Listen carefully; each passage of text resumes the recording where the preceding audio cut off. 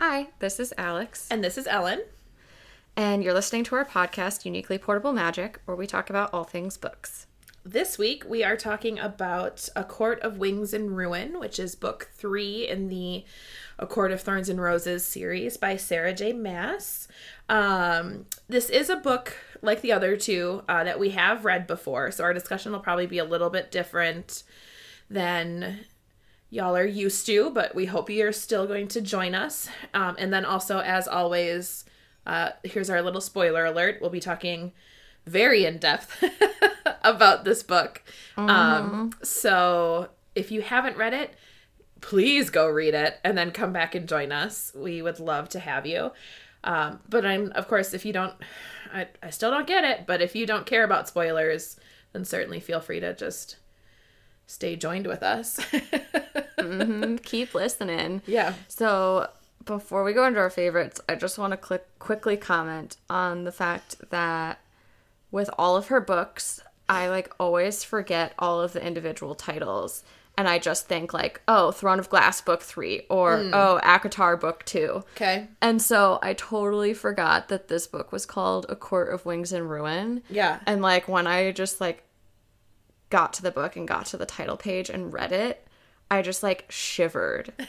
Ooh, I like it. 'Cause it's just such a great title for everything that happens in the book. Right? And it was just me getting ready to dive in and reading the title, forgetting what it was. And I was like, oh. That's so funny because actually my first note is something sort of similar to that. So I think of them as their individual names. But what I hadn't remembered is that so this book is in 3 parts. And what I hadn't remembered is that the first part of this book, after the prologue, is called Princess of Carrion. And I had that same shiver. I was like, so that's really funny that we had kind of similar reactions at the beginning of the book versus other times. I don't know where. I know. Are we just the same person again? I mean, basically. And that's okay. I'd be honored to be the same person as you. Aw, shucks. Alex, that's when you say, same here. Ellen, I never want to be the same as you. I mean, I don't blame you. No, there's a lot going on in here. I would be honored to be compared to you. Oh my gosh, thank you for that totally unprompted compliment. Wow, it's such a surprise. Came out of nowhere, left field. Oh my gosh, I don't even know what to do. My goodness. On that note, are you ready to dive in? So ready. Okay. Alex, tell me your favorite character. Okay, so I had a really hard time with this because initially I was like, Rhys is my favorite. Okay. But then I still don't know if I can forgive him for closing her off and allowing himself to die without basically deceiving her at the end. Yeah. And that I don't know.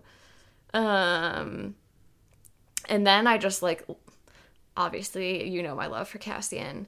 Yeah. So, and in this book you get to see so much more of him too. Mm-hmm. And so again I was like, yes, be your badass self, be super caring and give me all the banter, all the hilarity, keep it on, keep bringing it.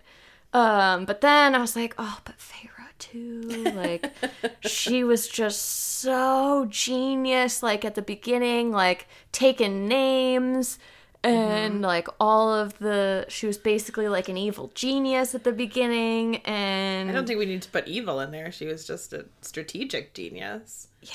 So basically, I haven't been able to decide between the 3 of them. Okay. So I'll give you all 3 of them because there've certainly been many times that I've had more than one favorite character, and unsurprisingly, it happened again. Is today one of those days? Although, actually, I think part of it is just because I love all the other characters so much like you were saying. But actually, I think, and really my note probably says it all. So under favorite character, I just wrote Feyre, always and forever. And then in parentheses, I wrote, and the rest of the Court of Dreams. And Lucien.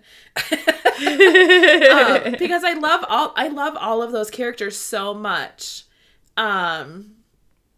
And I think part of me, because they're real, worries about offending them in picking Feyre as my favorite, because I do love them all so much. But there's so much of her that, like, I would hope to be if I were in that situation. There's so much of her that I identify with, that I really think I can probably safely say that she's my favorite in this book. Although there's a lot of Rhys that I mean, we talked in depth about my unending love for Rhys. And there's a lot of the things that I, especially in this book, that I identify with him too. Kind of like that whole super healthy mentality of, no matter what I do, it's not enough for the people that I love. Like, I can always give more for the people I love. Like I said, super healthy mentality. I'm totally fine. But I identify with that really strongly as well. So, but I think, super long story short, I'm just going to say Feyre. But everybody else knows that everyone else is right there with her. It's like Feyre, and then, like, not even a full step below. It's like everybody else. Okay. You know what I'm saying? Yes. So there's that. Because I'm really good at picking favorites. I find it really cute that you're afraid of offending fictional characters. Yeah. Well, like, I don't know, if something ever happens and they become real, whatever. I don't want them to be like, we can't be friends because you didn't like me the best. And I'd be like, well, let me tell you, I love you guys. I do. Let's be friends. But also, Feyre! Can we be the bestest of friends? Oh, goodness. You're really cute. Thanks. I hope you know that. I totally do. Did that sound convincing? Extremely. Oh my gosh. Okay. Because I'm uncomfortable talking about myself. Alex. What was your favorite part in the book? Okay, so I had two favorite parts. I couldn't decide between the two. Okay.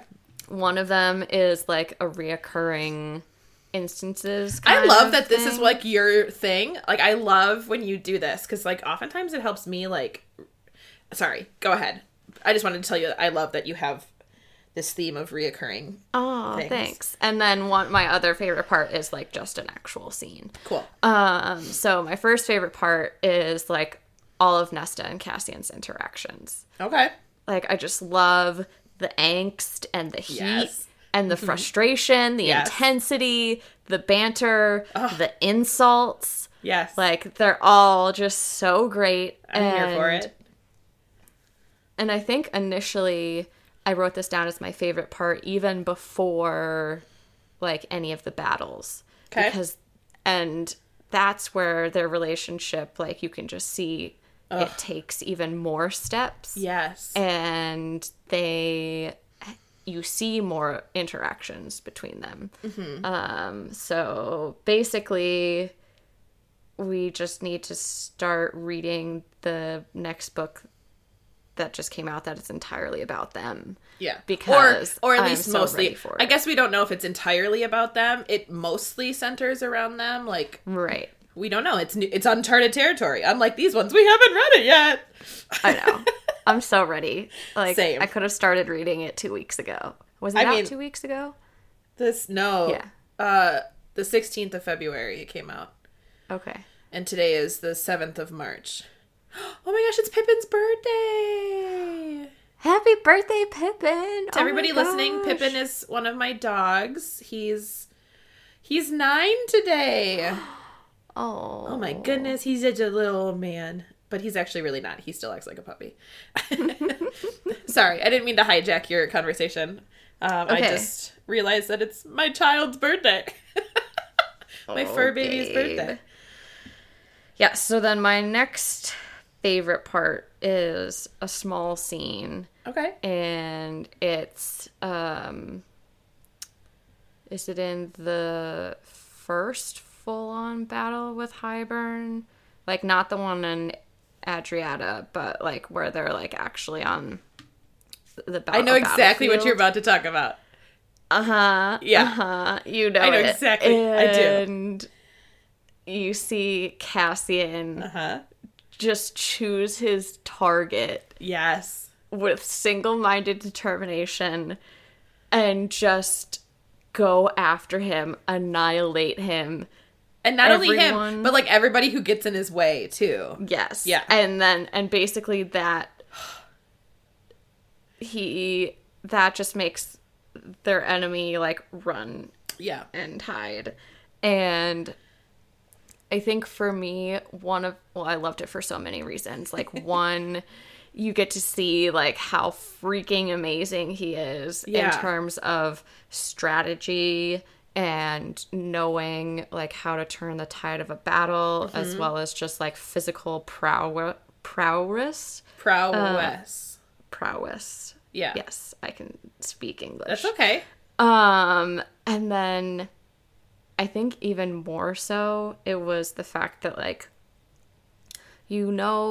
each individual in the Court of Dreams is there for a reason and, like, is very skilled in something and, like, plays a very big role in the court. Right. And you have seen some of what Azriel does. You've seen Amren.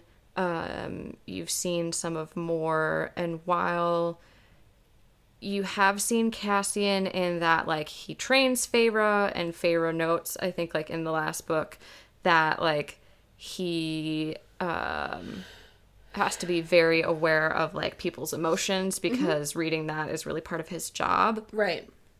Like, that scene just really shows so much more of, like, his ability and how he actually is, like, one of the best warriors, like, in the history of history. Like, hands and, like, down kind of the best. Yeah. I think, like, yeah. I was going to say, I think Feyre eaves in.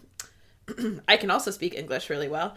I think Feyre even has a moment when she's watching him battle and she's like, so he was bred for this. Like, this is where he shines. And it's not one of my favorites, but it could be one of my favorites, that I wrote down, I should say. What I love so much about it is that Sarah, did I say Maas when I said her name earlier? I don't remember. Yes, you did. Okay, good. Panicked all of a sudden. What I think I love so much about her writing, not just in this book, but in all of her books, is that she is so descriptive that any time, especially if there's, like, a really badass fight scene, like, I can just see it in my head. Like, there's just, like, it's like I'm watching a movie. And I can see every step of that battle. And, like, I don't, like, I like to think that I'm more evolved than this as a human being, and I don't like war at all. But, like, it's also very attractive.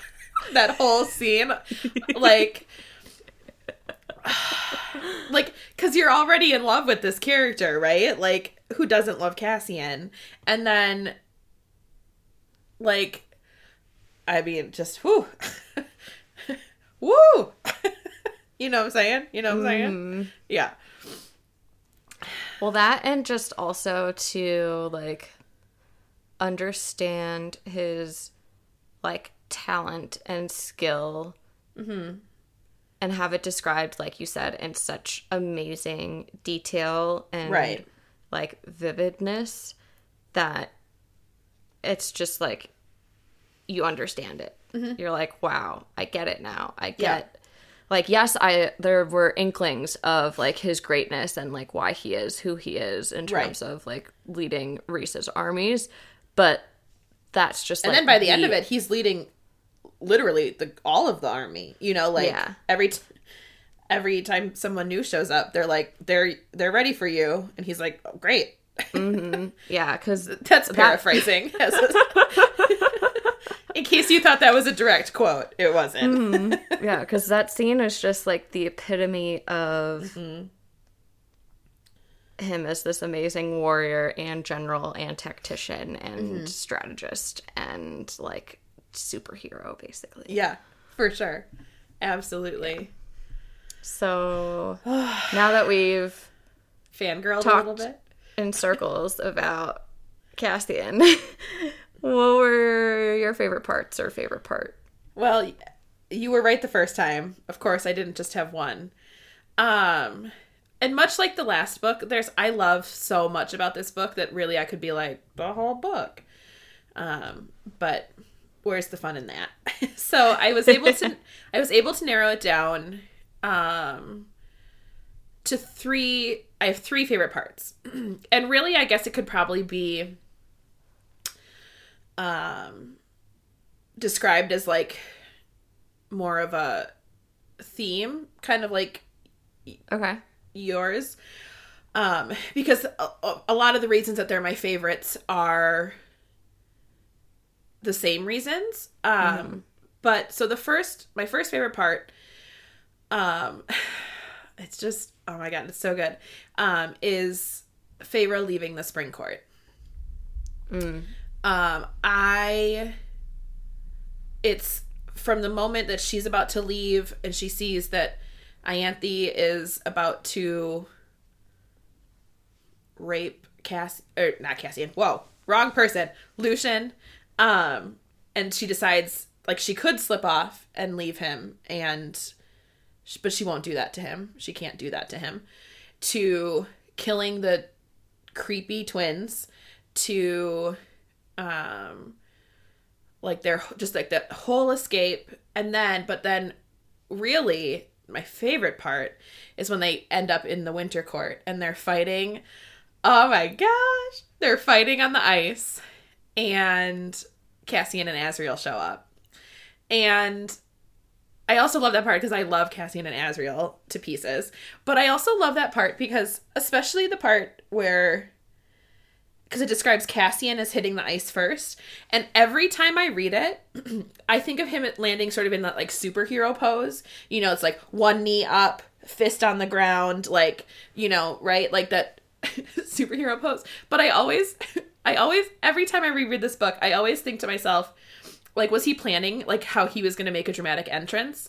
Like in their flight there, like I have this funny idea in my head that like he and Azriel get to the like air right above where they're seeing them fighting, and like somehow they're talking to each other, and Cassian's like, Azriel, watch this, it's gonna be really cool, it's gonna be so cool, and then he does it, but then because then Azriel seconds later does the same sort of landing. So in my head I like to think that Cassian does it, was like, whoa, that's so cool, and then he's like Azriel, you should try it. And then Azriel does it too. Like, it's just, of course, that's not probably what happened, but like, I just like to add that little part to it. But it's just, and then, you know, he's there, and then Feyre is being held by Eris, but there's that like little moment where Cassian like looks at her and he's like, I've trained you for this, like, what the hell are you doing? Like, come on, like, give me the opening that I need to get between you two. So I just love that whole thing, but really probably, I guess, just the part in the Winter Court itself the most. Yeah, I think my 2 favorite parts about that fight scene in the Winter Court are where he looks at her and he's like, you are capable. Yeah. Like, yes, I trained you to do this, but you now have the capability to get yourself out of this situation. Right. And help me so I can help you. So, and like her remembering that and realizing that. Right. Exactly. And then her calling them off and saying, stop. Yeah. And them just immediately reacting. And I was like, oh. Absolutely. Because very honestly, she realizes that if they kill Baron's sons, then they'll never get him on their side for the upcoming war. So, like, it's just like her being her brilliant self and Cassian and Azriel being amazing. And, you know, I just love that whole scene. So that's one of them. My next favorite part is the High Lord meeting.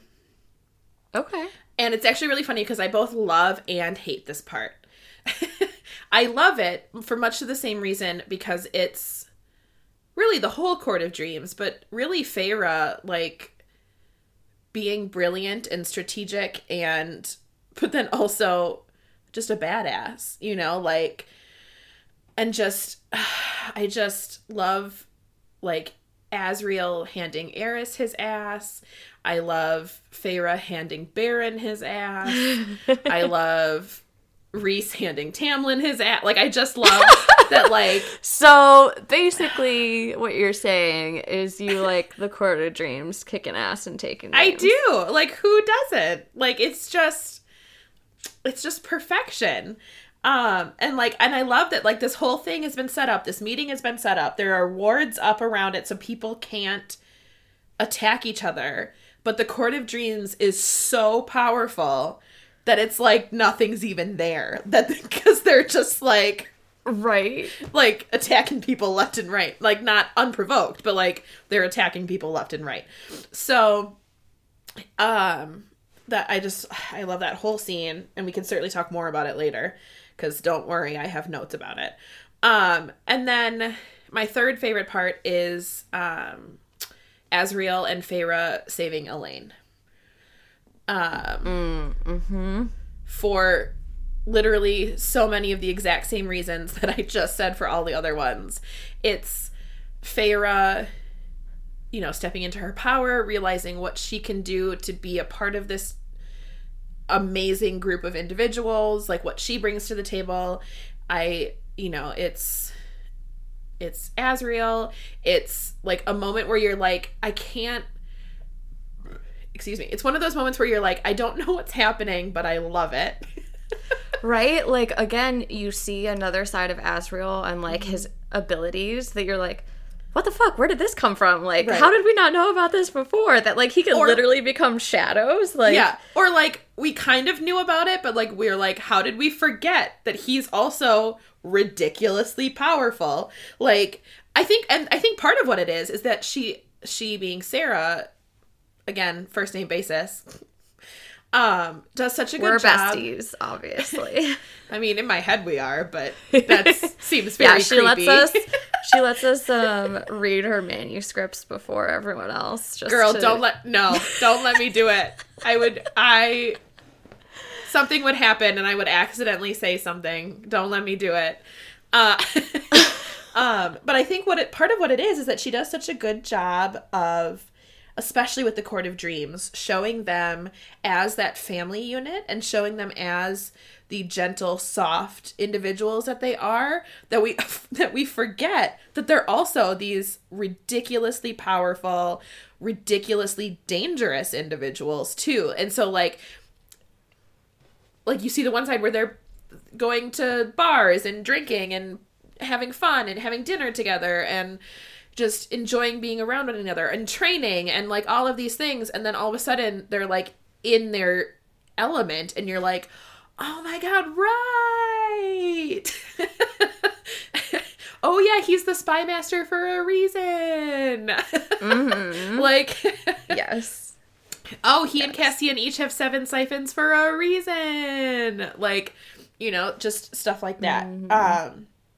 But I also, so I just love that scene, and I love that she won't leave the human girl behind. Like, I think it's also just, that scene in particular is just the epitome of who Feyre is, you know? And so, yeah, those are all really good parts. Thank you. But then do you see favorite parts a lot? Do you see it is also kind of just like a theme, because it's just Feyre and or other members of the court being amazing. I mean, you could really say the majority of the book. I know. Alex, do you not remember what I said at the beginning of my favorite parts section? Really, I could say the whole book is one of my favorite parts. Yeah, okay. Okay. That's fair. Duh. That's fair. If we're going with the way that you've been going about favorite parts so far. Right. Then that makes sense for sure. Okay. Favorite quotes. Okay, hold on. I realized I'm not prepared for this. I don't have my book pulled up. Oh my gosh. I know. Hold on. You're fired. Hold on. I don't even remember what my favorite quotes are. Okay. So where is this? Okay, so this is during the summer solstice. Okay. Where Feyre was just freaking genius I again. She's brilliant. Yeah. But she was thinking about how Rhys saved her from her wedding, and she has this thought that says, he had saved me, helped me save myself. Yeah. Not just that, like, someone had saved her, but had allowed her to help herself get to where she needed to be, not like space relying to heal. on someone else. Yeah. Absolutely. Yep. Okay, and then I don't remember which time this was when they're like getting ready for something, whether it was like a battle or meeting, going to the Court of Nightmares or going to see all of the other, whatever. Yeah. Anyways, it was at night before one of those, and okay. I just, like, it really just demonstrates to me the relationship between Rhys and Feyre and how great it is and how much of a support system they are for each other. Okay. And I barely slept that night, twisting in the sheets, until Rhys woke and patiently listened to me murmur my fears until they were nothing but shadows. Yeah. He's so perfect. I know. Dear listeners, I was not lying when I was talking last episode about I have many fictional characters that I have fallen in love with in my years of reading, but man, he kind of really just knocks the socks off of all of them. Right? Ugh. Yeah, for any men listening to this podcast, if you find yourself relating to Rhys in any way, hit us up. And we'll tell you at the end of the episode how you can get in touch with us. Oh, we're pathetic. Okay, anyways, next quote. I like to think that we are adorable. I don't know what you're talking about. Potato. Right. Exactly. Do you have another favorite quote? Yeah. So this one is one of the instances where they're talking to each other through the bond. Okay. And Feyre says to Rhys, I see all of you, Rhys, and there is not one part that I do not love without... Oh, man, I need to reread this over again because I'm just tripping over my own tongue. Okay. Oh, I thought you were going to start crying, and I was like, yes! I'm not going to be the only one who cries on the podcast anymore. Dang it. Okay. Sorry to disappoint you. This time. I will try to read English properly. Okay. I see all of you, Rhys, and there is not one part that I do not love with everything that I am. And I just really loved the combination of, like, loving each and every part of you with each and every part of me. You know, like how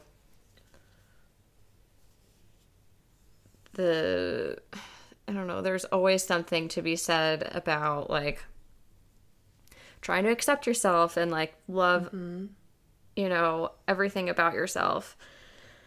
Which, I mean, kudos to people who actually do that. And, like, if they want to let me in on their secret, like, please do. And to do that, like, for your partner and to, like, really let them know that is such a, like, a big deal. Yeah. Okay. Is that it? And then, nope, I have a couple more, sorry. Yay! Don't apologize. Okay, where is this in the book? I don't know, because I don't know what you're about to say. Sorry.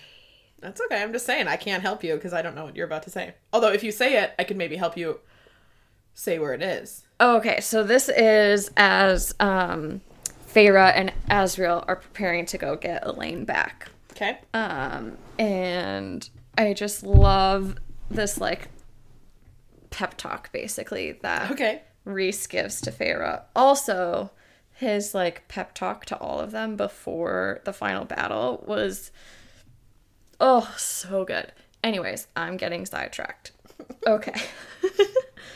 So, he says to Feyre, "You do not fear," Rhys breathed. "You do not falter. You do not yield."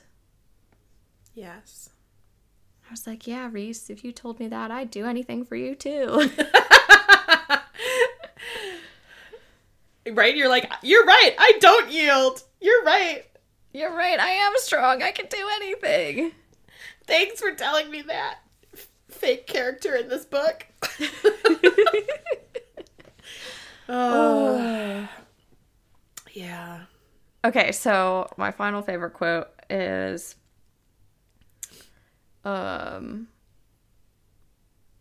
about the Suriel and helping Feyre face the...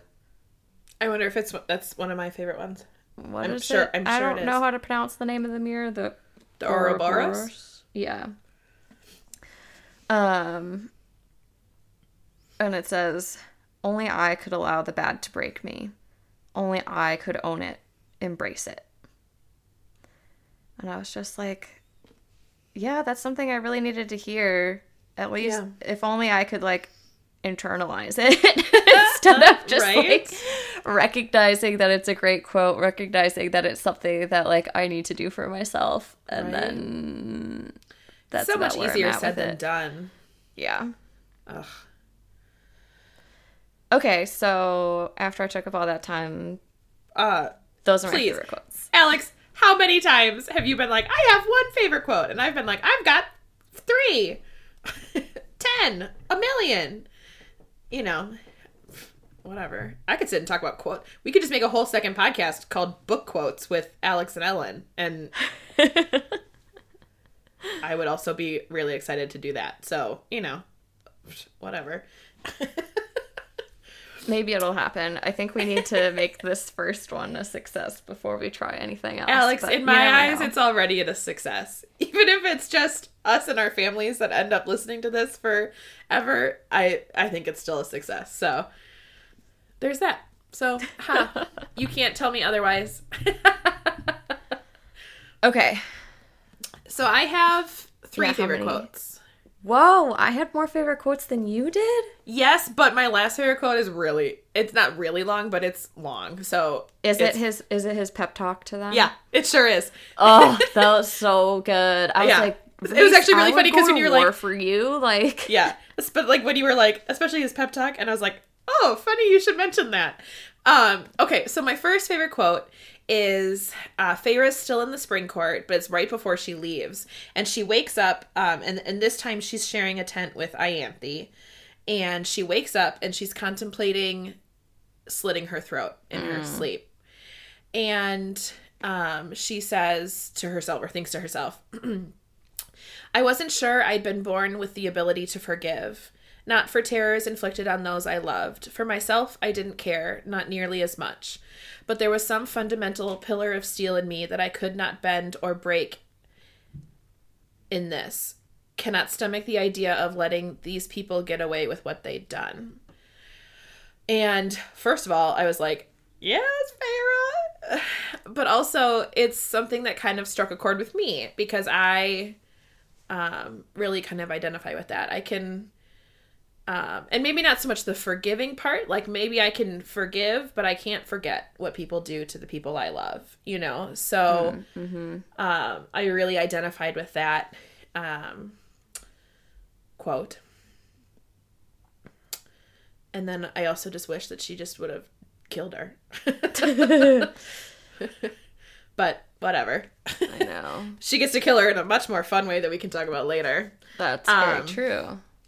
And then my next quote is, funnily enough, also with the Suriel, but it's not quite the part that you said.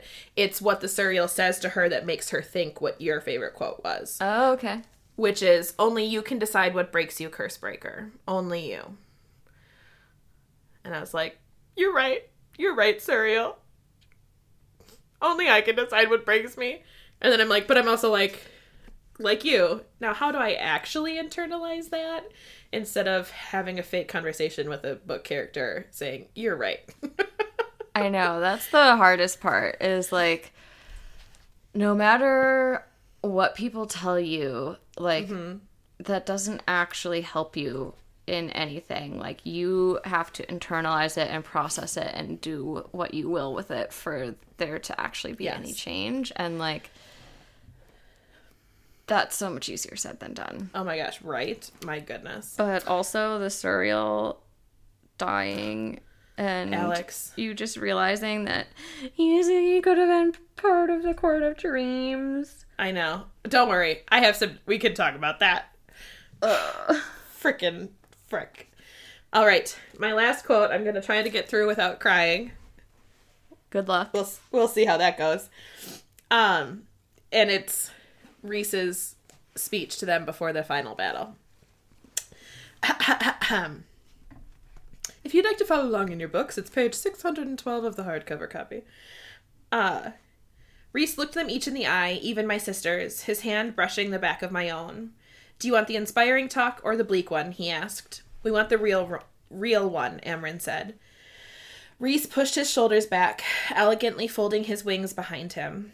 I believe everything happens for a reason, whether it is decided by the mother or the cauldron or some sort of tapestry of fate. I don't know. I don't really care, but I'm grateful for it, whatever it is. Grateful that it brought you all into my life. If it hadn't, it's happening. I might have become as awful as that prick we're going to face today. If I had not met an Illyrian warrior in training, he said to Cassian, I would not have known the true depths of strength, of resilience, of honor, and loyalty. Cassian's eyes gleamed brightly. Rhys said to Azriel, if I had not met a Shadow Singer, I would not have known that it is the family you make, not the one you are born into, that matters. I would not have known what it is to truly hope, even when the world tells you to despair. We're gonna make it through. It's fine. You can do it. Azriel bowed his head in thanks. Mor was already crying when Rhys spoke to her. Shoot. Me too, Rhys. Me too. Do you need me to read it? Let me know. I got it. If I had not met my cousin, I would never have learned that light can be found in even the darkest of hells, that kindness can thrive even amongst cruelty. She wiped away her tears as she nodded. I waited for Amren to offer a retort, but she was only waiting. Rhys bowed his head to her. If I had not met a tiny monster who hoards jewels more fiercely than a fire drake. A quiet laugh from all of us at that. Rhys smiled softly. My own power would have consumed me long ago. Rhys... Oh no, this is going to be the worst part.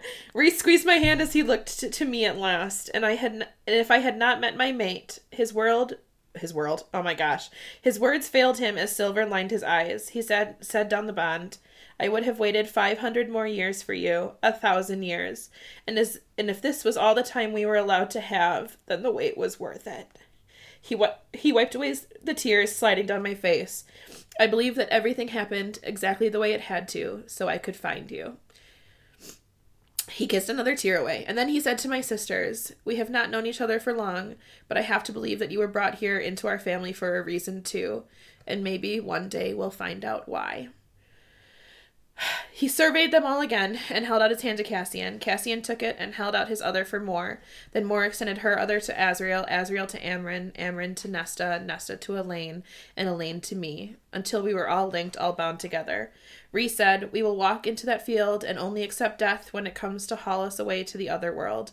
We will fight for life, for survival, for our futures. But if it is decided by the tapestry of fate or the cauldron or the mother that we do not walk off that field today," his chin lifted, "the great honor of my life has been to know you, to call you my family, and I'm grateful, more than I can possibly say, that I was given this time with you all." "We are grateful, Rhysand," Amren said quietly, "more than you know." He gave her a small smile, and the others murmured their agreement. He squeezed my hand again as he said, "Then let's go make Hybern very ungrateful to have known us too." You know what my note was about that? What? Ugh, Rhys's pre-battle speech was amazing. Ellen, did you cry? No, why would you? Why are you asking? I'm fine. I'm totally fine. And it's so funny as you wipe your face of your tears. I know. And it's so funny because, like, as I was trying to pick, parts of that to be my favorite quote, and I was like, unlike other times where I can sometimes take, like, a part of it, I was like, I can't. Like, it's just... So, thanks for bearing with me. I told you it was kind of long. My other ones were shorter, so I hope that made up for it. Thanks for listening to me cry read on this podcast. I think it's pretty self-explanatory why that was my favorite, so I don't really think I need to talk too much more about it. Mostly because I'll save my more tears for other notes that I have later on. I know. So, I mean, we've already sort of started digging into it, but let's dig in further.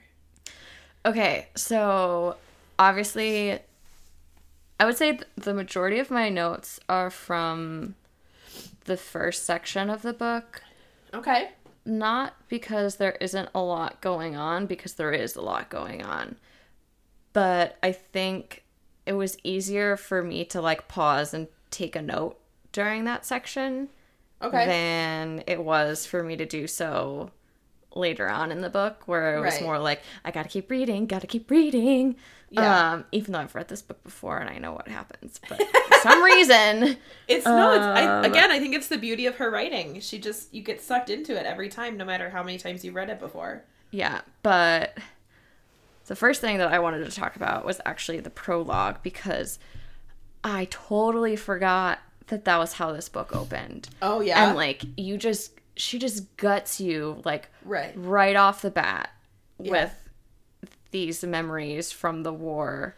And it just leaves you with this, like, sinking feeling. Like, oh, my God, like, is this what this book's going to be about? Because we're about to enter another war with, like, all the same players from 500 years ago. Like, plus a couple new ones. We're screwed. Like, absolutely. Ugh. And, like, just, like, the hours that Rhys spent searching every fallen Illyrian, hoping that it wasn't Cassian and Azriel. Like, I imagine that it's got to be, like, immediate relief when it's not them, and then seeing the next one and just being, again, just immediate dread. Like, I just can't even imagine the, like, emotional, like... I can't imagine the emotional toil that war takes on anybody, period. But, like, especially when we know how much Cassian and Azriel mean to him, you know, and how much he loves them. Yeah. Then I, like, just extra can't imagine. Yeah, I know exactly how you feel. Yeah.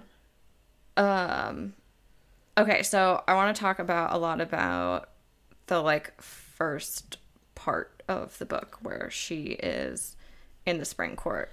Great. I have so many notes about that too. Yeah. So first of all, I just wanted to, like, talk about it in general, because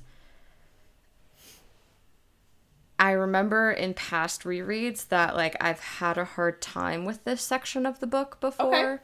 Interesting. Just because you then know later on, like, how short-sighted their vengeance is. Like, they think that it's very strategic.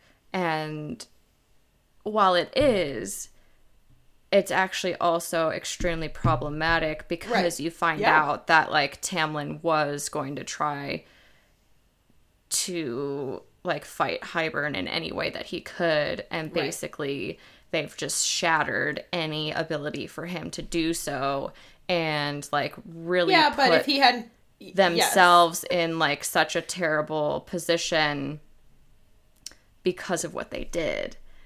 And true. Because of that, and, like, because you see, like, obviously you don't know that the first time you read the book, right? So, like, it's very easy to enjoy, like, the vengeance and everything in the first part of the book. But since that first time reading through it, I've had a hard time getting through the first section until this time.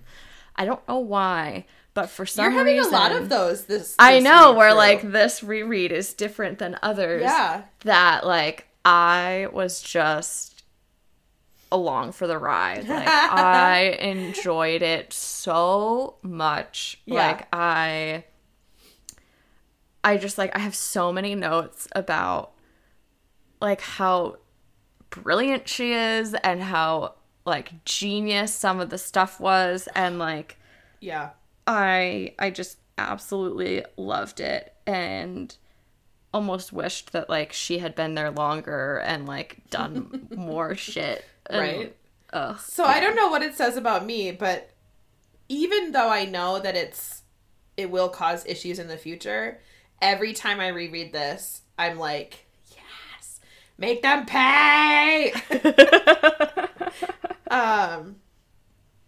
Even though logically I know that it's going to cause, you know, after that first read through, like you said, it's going to cause some issues in the future. But it's interesting because, like, listening to you say that, it's like, it's very funny because, yes, it will cause issues in the future.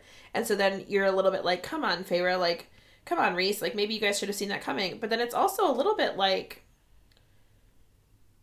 how did this all of a sudden become kind of their fault when really nobody would have been in this situation if Tamlin hadn't sided with Hybern?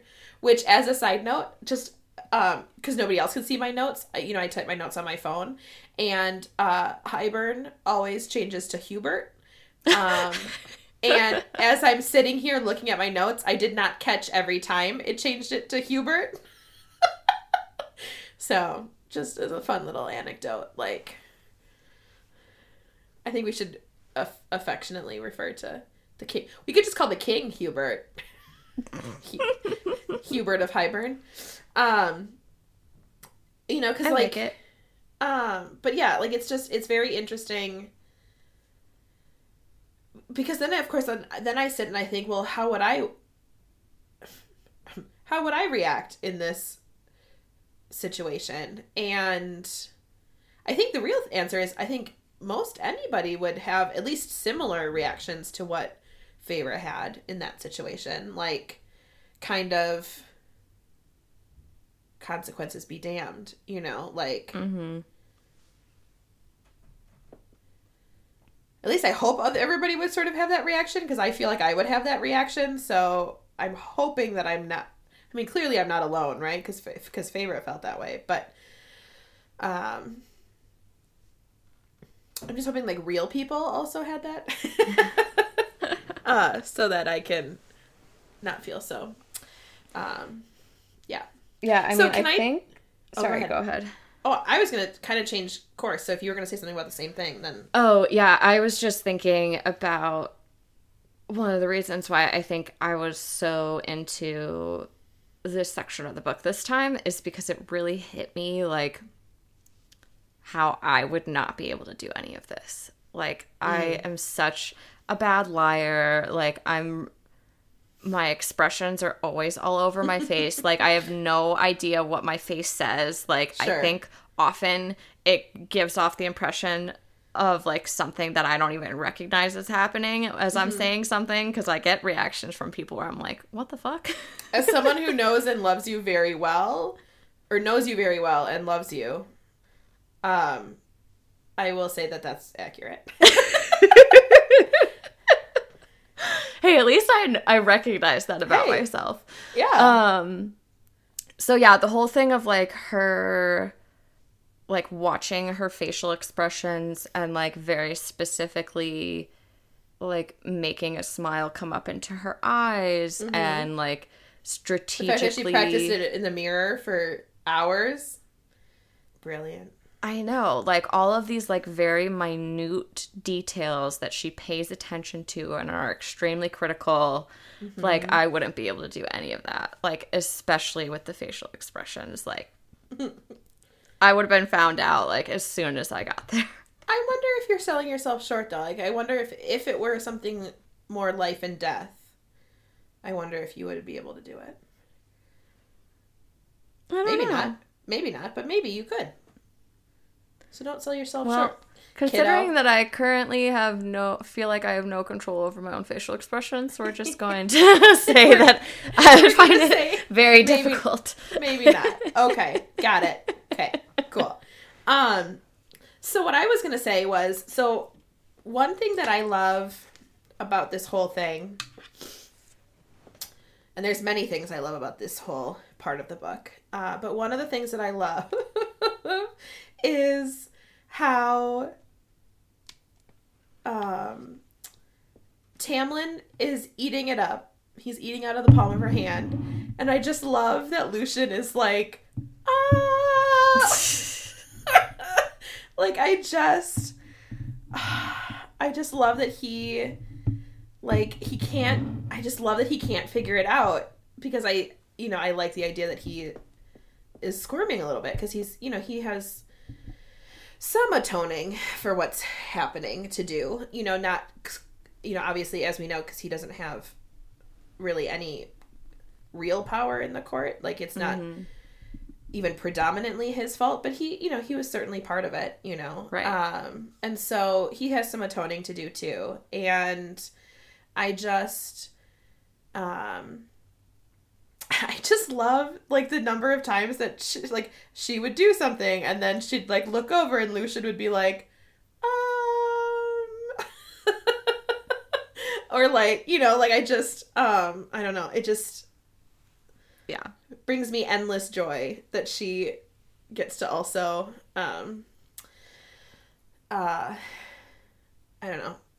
Like, and I like that she's aware that he's aware that maybe there's more going, like, I just oh my gosh, all the folds is really what I meant to say, not foils, like, just within themselves, just perfection. Oh yeah.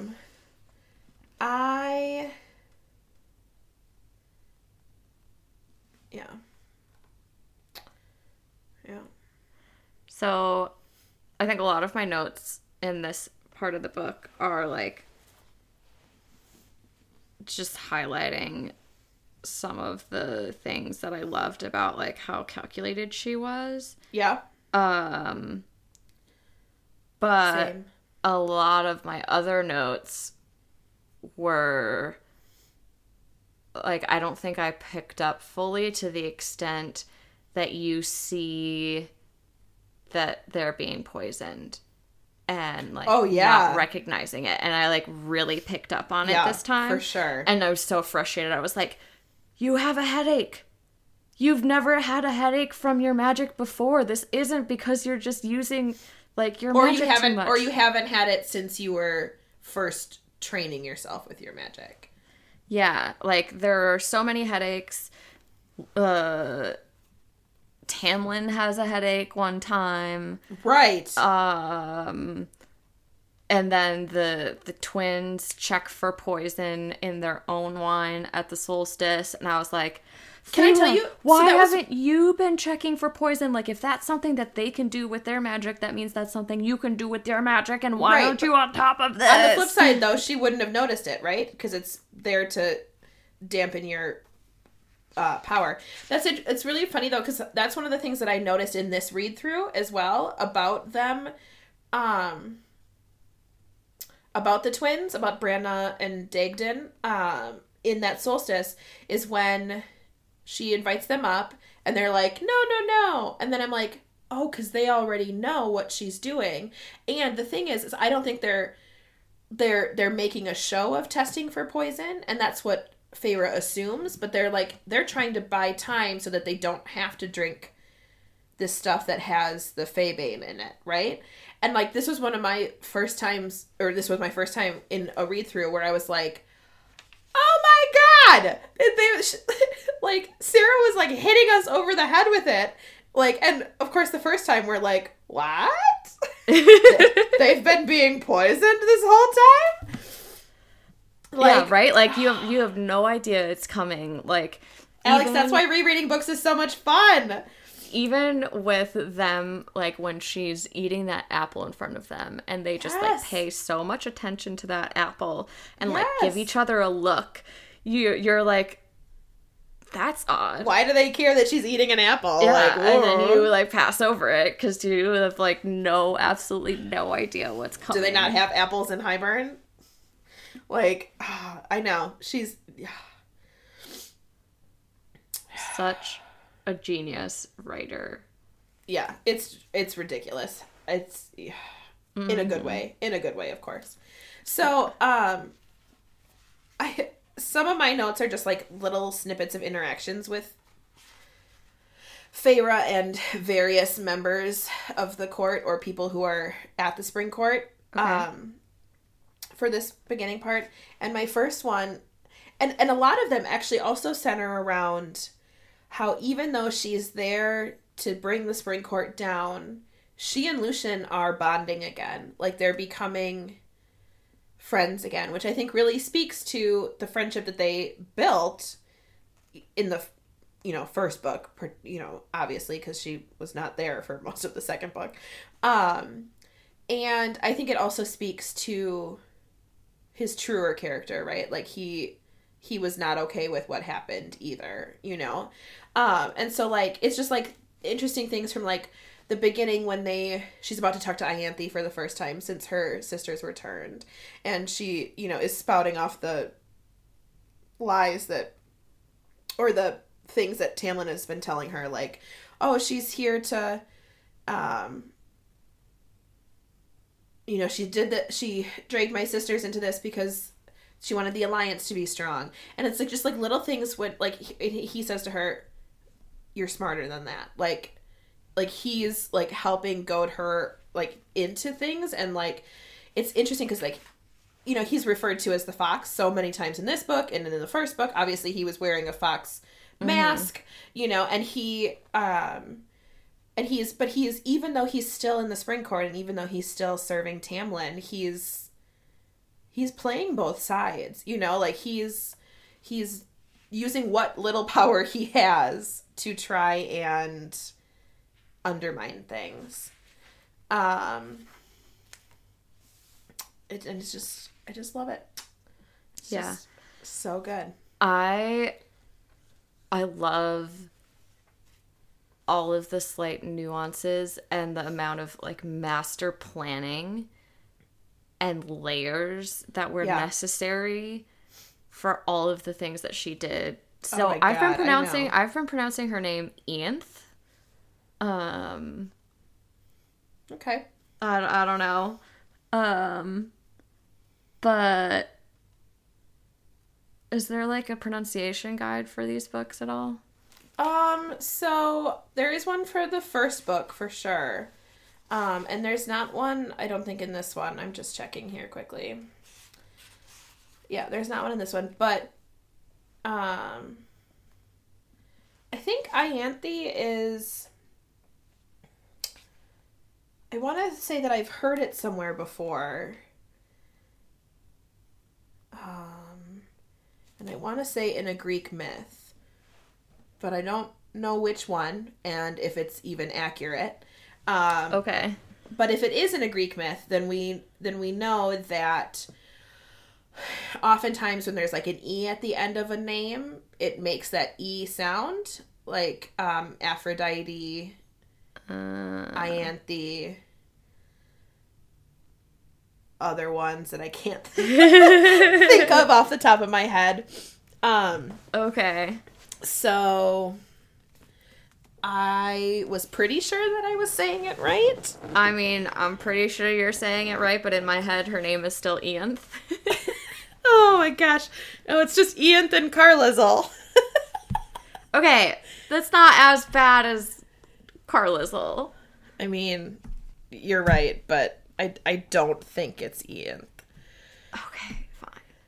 Whatever. If it makes you feel better, though, when I first started reading Greek mythology, I was just reading it on my own, and I was, anytime Aphrodite was mentioned, I just called her Aphrodite.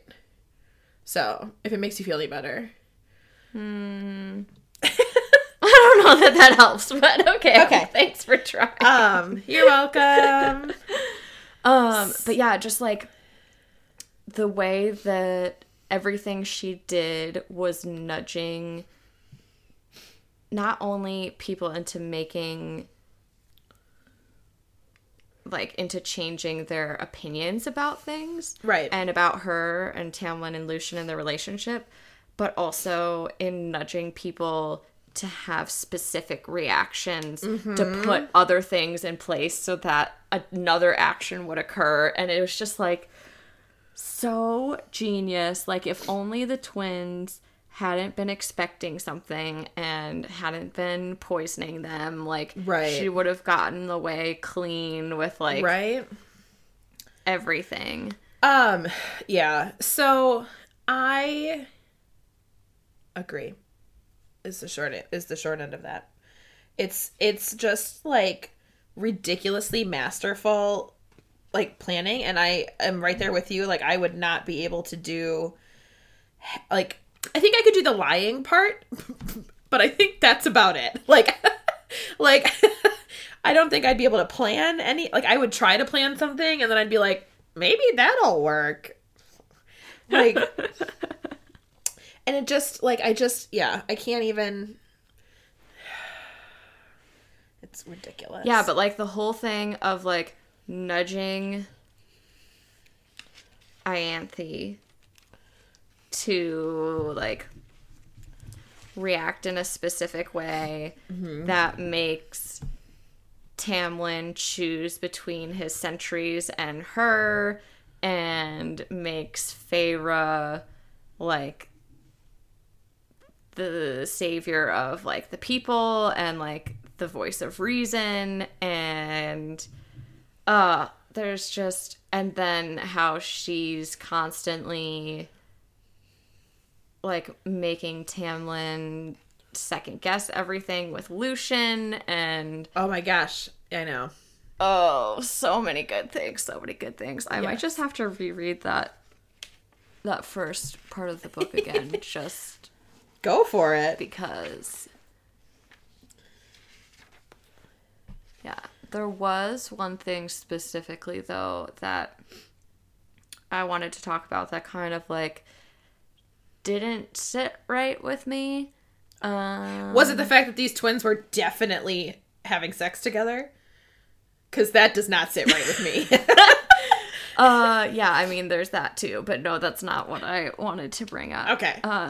Just as a side note. Just as a side note, that was also horrifically disgusting. Yeah. Brings back Game of Thrones vibes in a bad way. Yeah. Right. It was one of the instances where Feyre and Jurian were talking as they were, like, camping or whatever to go look at the wall. To visit the wall. Right. And Jurian was talking about how he knew Rhys in the war and how they fought together in the war and how, like, he was one of the best people that, like, he's ever met. And it got me thinking about how it's possible that like, everyone who was around during the wartime. Because, Yeah. like, yes, there are some people, like, Reese is older than other people, but not everyone who was in the war, like, isn't still living today. Like, how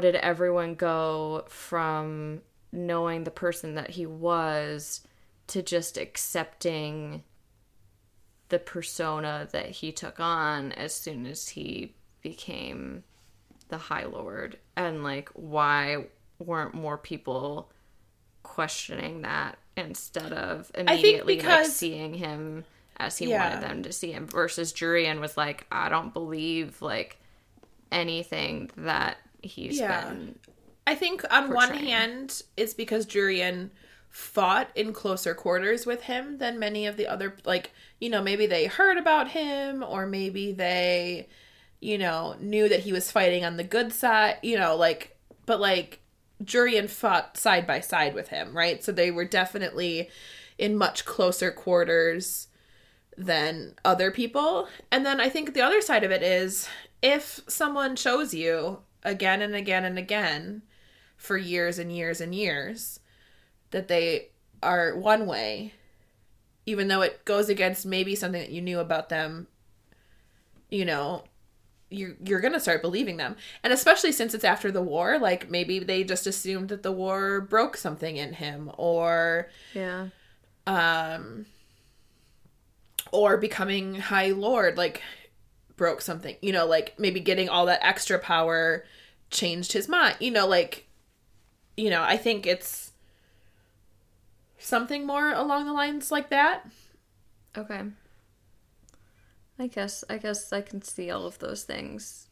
I guess you're making a lot of fair points.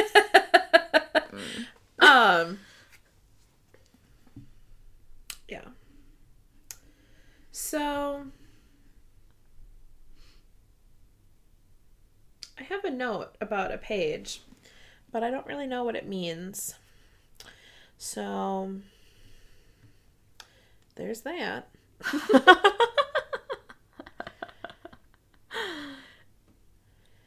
So I think it's the first trip that they take to the wall, to the one that's closest to the house, where it's just like a day trip, and they don't have to camp yet. And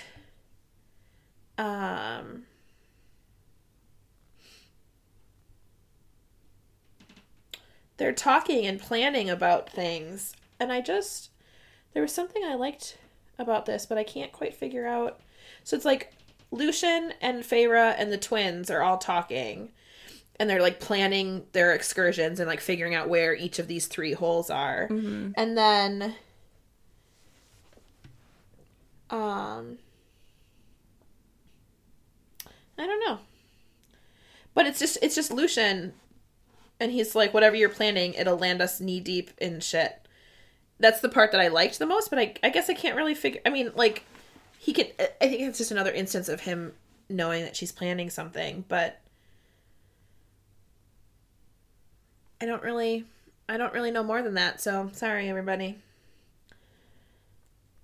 Nice note taking. Oh, okay. I got there, because then my next note also helps it. It's him knowing that she's planning something, even though she's like, but not knowing exactly what she's doing. And then the next part is, I just wrote bonding again.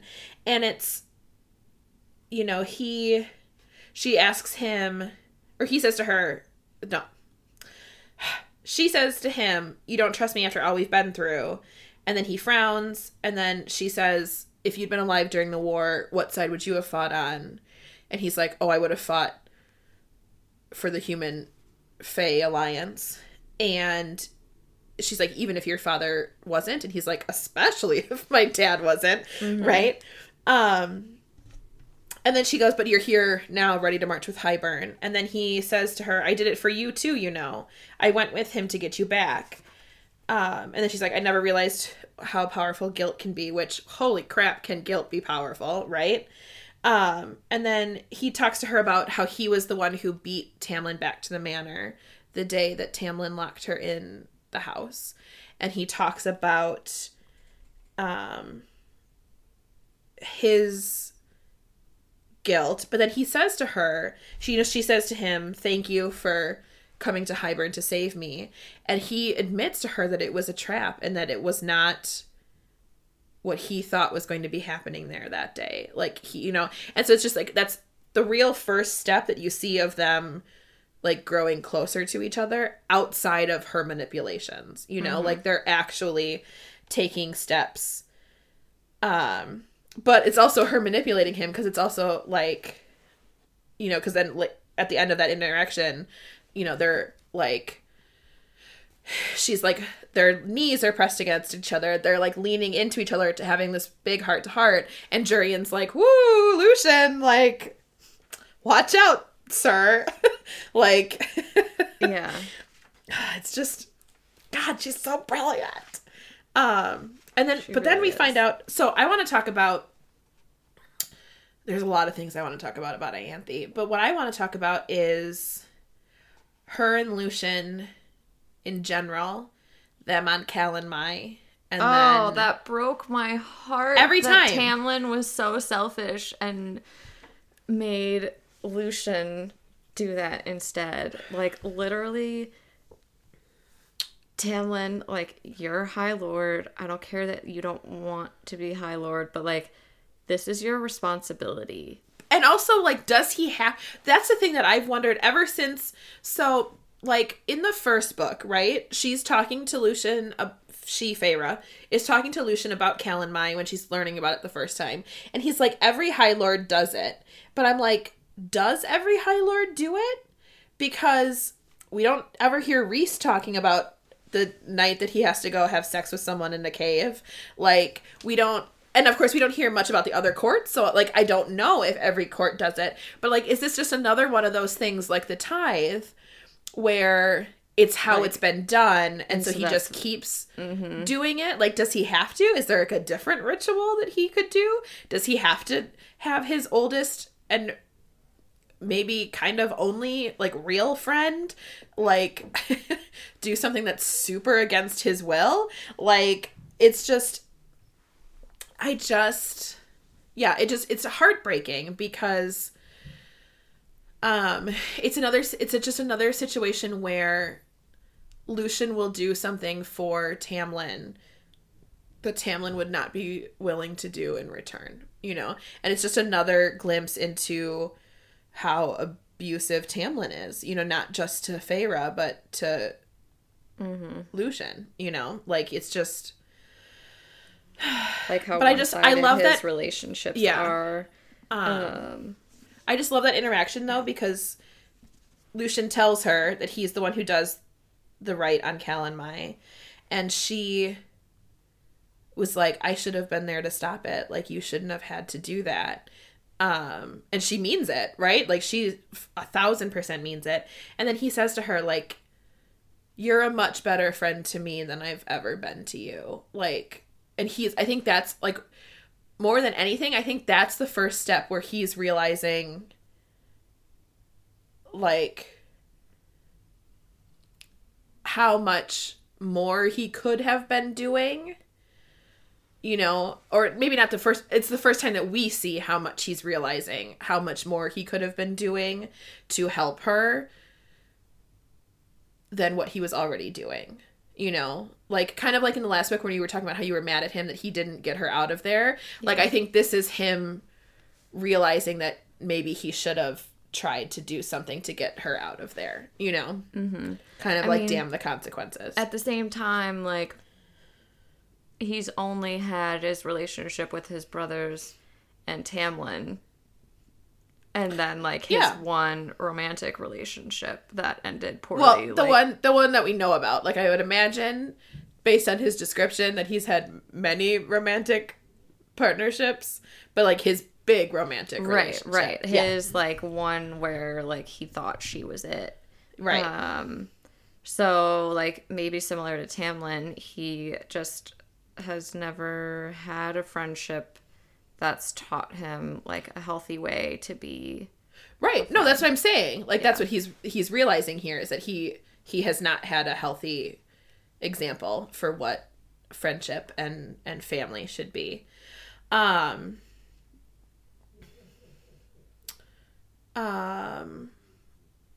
I have a note here about, I have 2 notes actually, but they're a little bit farther apart, but about Alice. And I just... Yes. Oh. She's amazing. Love her. We love Alice. But my first note is when she's helping her get ready for the solstice. And she's like doing her hair. And she's talking to Feyre.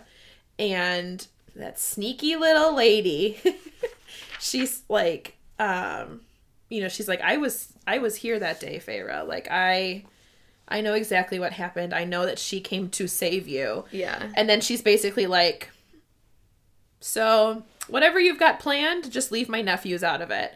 Which is actually really funny because the first few times that I read this book, when she says to her, leave my boys out of it, I guess I forgot about her nephews. And for the first few times, I kept thinking she meant Lucien and Tamlin.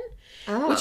Which I was like, Alice, you know that's why she's here. Like, why would you say leave my boys out of it? But then it was like this time that I read through it and I was like, oh, duh, Ellen.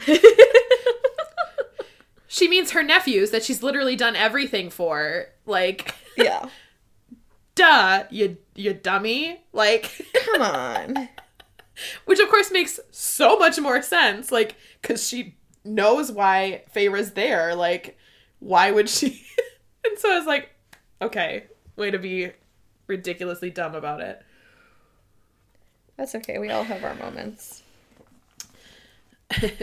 Not me. I'm perfect. That's hilarious. Right before like the solstice itself happens, which let's talk about that. Oh, another just like genius move upon genius move upon genius move. Yeah. So there's this little part where they're like getting to the place. They got to the hill. Tamlin helps her off the horse. Like, of course, she's like dressed in white. She's on this like beautiful white horse. Like everything. Like at first you're like, oh, that's nice that she's on a pretty horse, but you don't realize that it's all part of the major plan. Yeah, exactly. So then he helps her off the horse. She's remembering last year at this time. She can see he's remembering it. She wants him to be remembering it, which we don't know at this time, but she's like, it's all part of the plan. And she's like, a year ago, he'd kissed me on this day. Like, I wonder if he also remembered, blah, blah, blah. And then, she says, I wonder if Tamlin also remembered another day all those months ago when I'd worn a different white gown, when there had also been flowers strewn about, which of course she's talking about her wedding. Mm-hmm. And then she says, when my mate had rescued me after I decided not to go through with the wedding, some fundamental part of me knowing it wasn't right. And I had believed I didn't deserve it and hadn't wanted to burden Tamlin, blah, blah, blah. And then she's like, starts thinking about how Rhys would have let her do it. Like, even though it would have like completely shattered him. Like, if she was going to be happy, he would have let her do it. It's your favorite quote. Mm-hmm. He saved me, helped me save myself. Yeah. And then she notices that Tamlin is staring at her empty ring finger, right? And she starts thinking like, well, he doesn't know that Lucien hid the evidence. Like, what is he thinking about the fact that my ring is just gone? Like, he doesn't know what happened to it. And then she goes, for a heartbeat, I pitied him. Pitied that not only Lucien had lied to him, but Alice as well. How many others had seen the truth of my suffering and tried to spare him from it?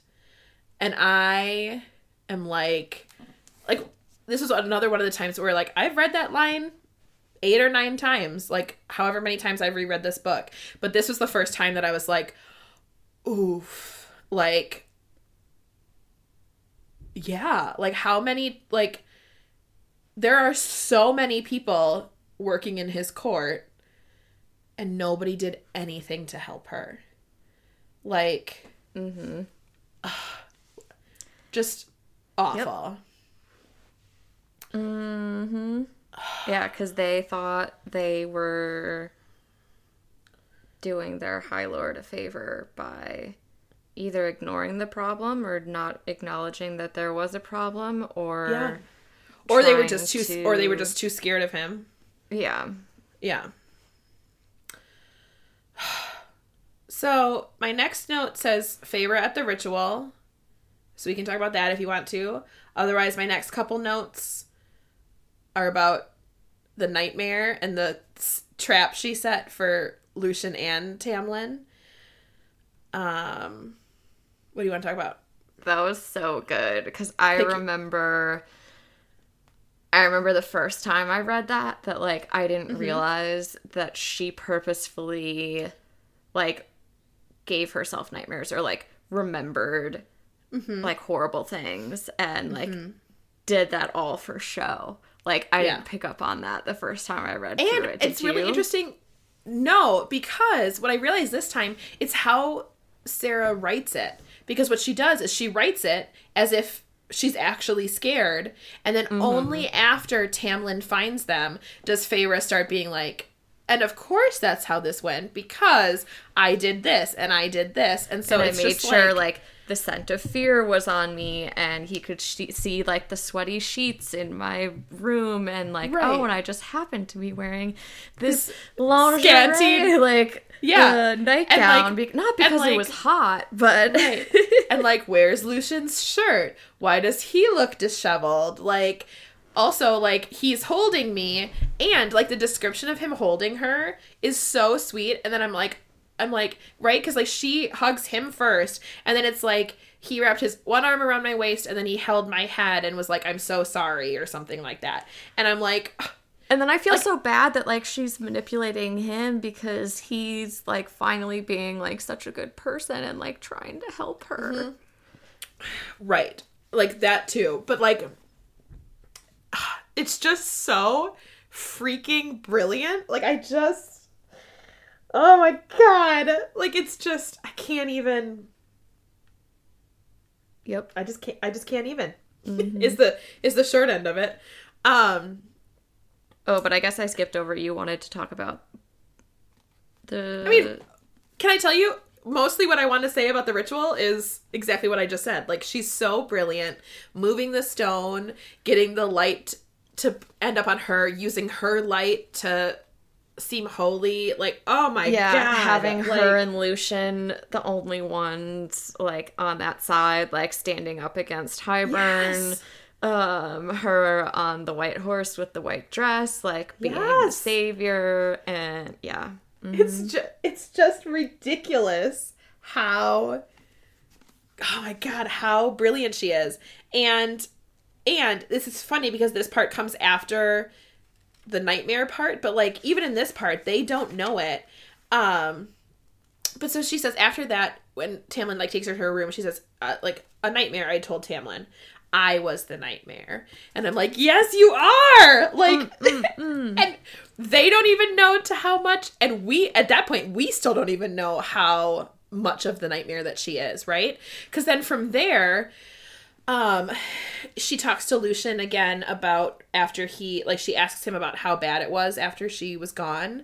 And Lucien's like, it was horrible. You saw your room. He killed the sentries that had been on duty. And I remember that part, like, that part just hit me like a ton of bricks. Like, and then, you know, because Lucien's like, I tried to stop him and he would not listen to me, and he killed them. And it's like, that hit me really hard too. I'm like, could you have a larger temper tantrum, you giant man baby? Like, I know. And the thing is like, okay, wreck a room, like, you're rich.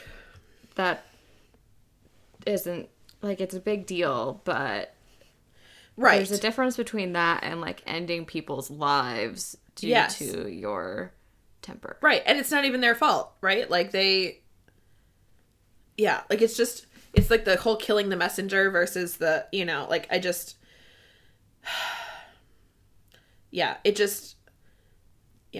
she's like, you didn't stop him, and he's like, I tried, I begged him for mercy, and he didn't listen. And it's it just makes me, like, this book especially has me, every time I read it, has me oscillating so much about the amount of hate I have in my heart for Tamlin, Because it's there, and it's always there, but, like, at some points, I hate him a lot more, and then at other points, I'm like, I still hate you?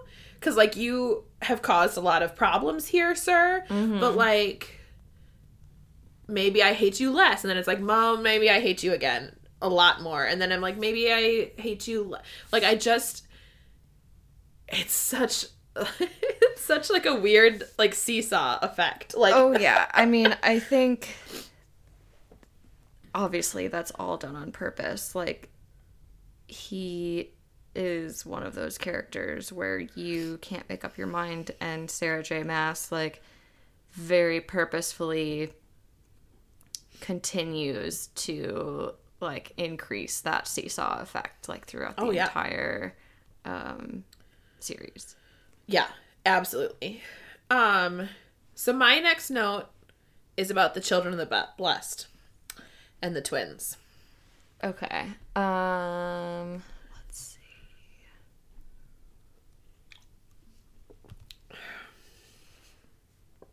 Oh, yeah, I guess the one thing that I forgot to say about, like, when he killed the sentries is it was very revealing that, like, everyone just keeps providing excuses for his actions. Yes. Mm-hmm. That. And I'm sitting over here like, it's 2021. We are not making excuses for abusers. I mean, I guess, when was this book written? 2018? 2019? No. What year does this take place in? Dear Spring Court, we do not make excuses for abusers. Sincerely, Ellen. Yes, that's so true. I'm trying to think if my next notes happen.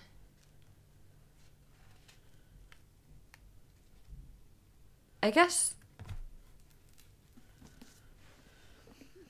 they happen afterwards. Is the Children of the Blessed, that's during their first venture? No, it's their second. I think it's their second one.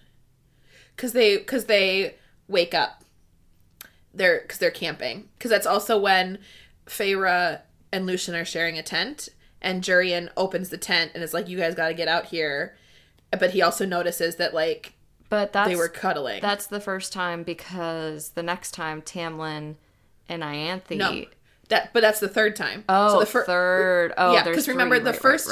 Because the first time is just a day trip, because it's so close that they can just do a day trip. Okay. And then the second trip, Tamlin goes with on the third trip because of what Feyre and Lucien... That is my next note, is what they did. Yeah. Right, so in retaliation for the Children of the Blessed. Right, okay, now it's all coming back to me. Okay. Right, so they find the Children of the Blessed. Yeah. Feyre gets them to leave, right? She goes in their minds, she gets them to leave, and she thinks it's all said and done, and then these disgusting, horrifying twins, Branna and Dagden, go out, find them, and then not only do they kill them, but they torture them.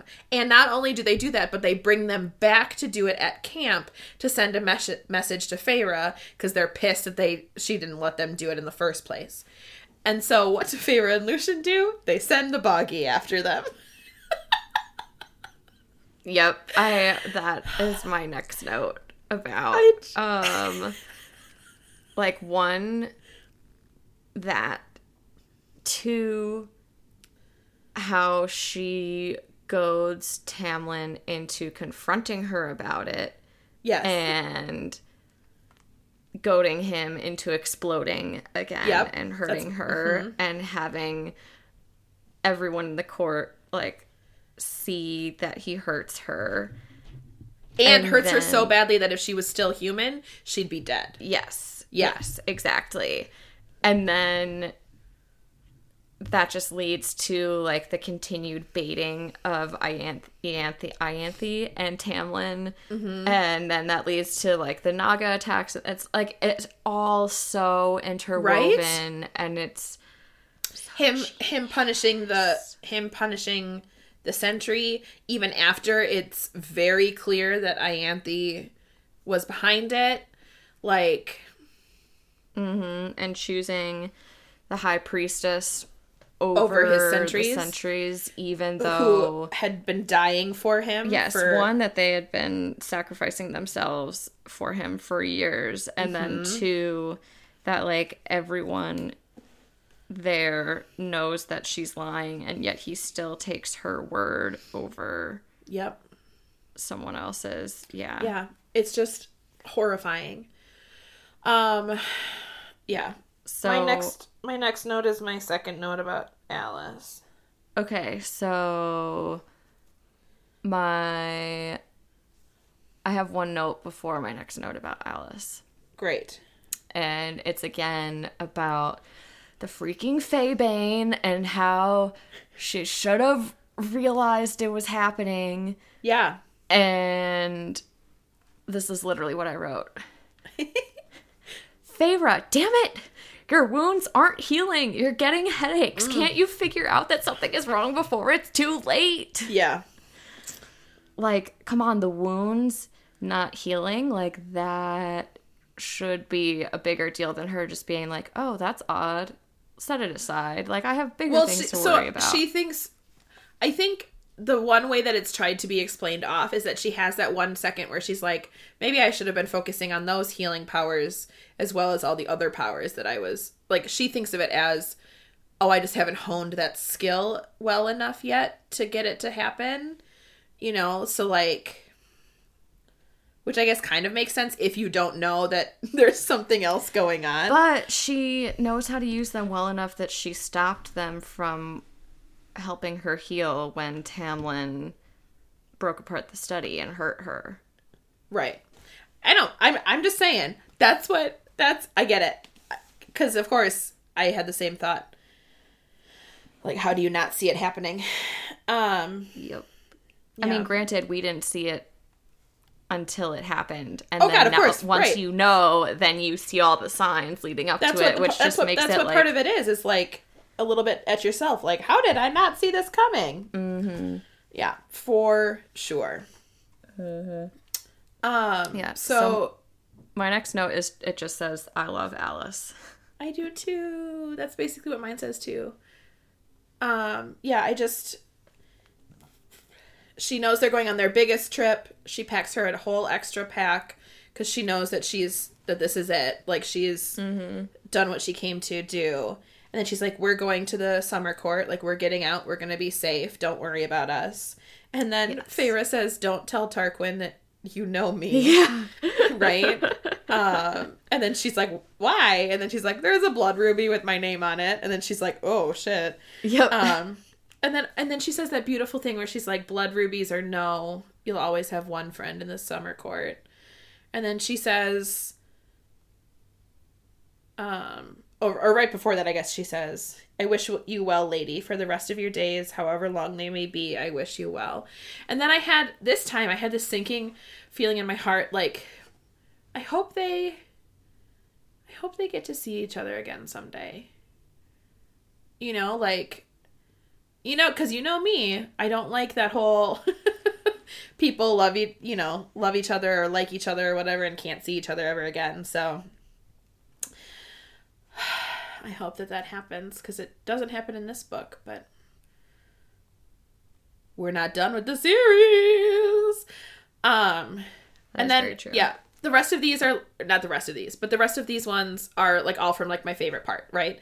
Stopping for Lucien, making Ianthe destroy her own hand. Oh my gosh. So genius in terms of just like reiterating what her mate did to her so many years ago. And then like the whole thing that she says to her, like, you'll never, like, when she's changing her memories and stuff, like, you'll never be able to touch someone again. They have to initiate contact with you, and you'll always know that, like, someone's hunting you, and but you won't remember that I'm saying this to you, so you don't know where this will come, like, this fear will, like, it's just so, like, brilliant. Like, what psychological torture. Like... Like, her not knowing where it comes from and still being... Oh, my God. It's just brilliant. Mm-hmm. Yeah. Mm-hmm, mm-hmm, mm-hmm. Yeah. And then she then she's such a badass when she and Lucien kill the twins. Thank goodness for that. They deserved it for sure. Yeah. Lucien, I love the part where Lucien's like, you should go, because he realizes that she can go. And then she doesn't leave him behind, because that's not the Feyre we know and love. And then, oh my gosh. So the rest of it, there's a part where I think they're already in the Autumn Court, but they're like in the first cave, not the one where his brothers find them, but like the first night that they're camping, and he like reveals to her that he was also super traumatized when she left, because he's like, you left us, not just him, and he reveals that he missed her and all of that, which I just, oh, Lucien. Oh, sweet baby Lucien. Right. And then Cassian and Azriel come and save them. So I know we talked about that a little bit, but I was just rereading my notes and I forgot how much that part affected me. Yeah. Like, when she gives that command and they like immediately obey, I shivered. Okay. Like, I was that just like she is their high lady. Like, they obey her at all costs. Like, yes. They obey loyalty her like they would obey Rhys. Yeah. Mm-hmm. And that's like the first time you really see it. Yeah. I mean, outside of like the end of the second book where they all like, well, all meaning Amren and Mor, because Azriel and Cassian are both unconscious. Like, dying. Yeah. Right. But Amren and Mor, like, lose their shit. Like, first when they think just as his mate, she's gone. And then they realize as High Lady, then they're like, fuck. Like, but at the same time, this is still, like, the first time that she gives an order outside of, like, being around Rhys. Yeah. It's so good. So I have a note in here, and this part gives me endless joy. And I have another part later on that, like, oh my god, it's just so funny. So, like, the end of that scene, right? She gives the command. They're gonna go home. She climbs into Cassian's arms, and like, and she like hugs him right as they start flying away. And and I just, so it goes, I turned to Cassian, who opened his arms, tucked me in tight before launching us skyward in a blast of wings and power. Beside us, Azriel and Lucien did the same. So, of course, I picture, when they're carrying her, I picture her, like, sideways in their arm, like, bridal style, basically, right? Like, one arm under her knees, one arm around her back, and then she's, like, holding onto their neck. So now, of course, I'm picturing that's how Azriel's carrying Lucien. Like, bridal style. And then, of course, she's like looking at them, and then Cassian says to her, I don't know who looks more uncomfortable, Az or Lucien Van Serra. And then she like looks over. She looks over her shoulder to the Shadow Singer, and it says, who carried my friend, both of them making a point not to speak, look, or talk. And so I have the idea of them both being like, la, la, la, la, like... like looking anywhere but at each other. Right, because of course if they look at each other, their faces are going to be like right on top of one another. And then she like doesn't know that he had a family name. And then just this last little part where she's like, I met those laughing, fierce hazel eyes, and Cassian's smile softened. Hello, Feyre. And my throat tightened to the point of pain, and I threw my arms around his neck, embracing him tightly. And he says, I missed you too, and squeezes her. Like this, it's, oh my god, it's just so good, right? And then there's everybody's reunion, right? She gets to see Mor again at the border of the night court and Winter Court, and I just, and then with Rhys, and she just crumbles, and he just goes to her, and I know. I also had this, so I had this moment here in this book too. So, right, so they get to Velaris, right? Because then there's that whole thing, right? Because Mor's like, let's go home. And Feyre's like, which home are we going to? Hint, hint, clue, clue, right? Like, Lucian's with us. And Mor is like, we're going to Velaris. Like, she doesn't say it out loud, but like, that's, you know, she's like, we're going to the townhouse or whatever. And so they get to the townhouse, and there's a moment where Lucian is just like standing and looking around, and he's looking out at the city, and he says that there are children laughing in the streets. And it reminds me of, I know you haven't watched it, and you probably won't watch it, so I'm going to spoil The Walking Dead for you, just because I know that Oh, yeah, that's fine. I have no interest in have in no watching interest that in show. watching. So, like, it's too scary for me. Like, I would just... So, small spoilers for The Walking Dead, if you guys care, listeners.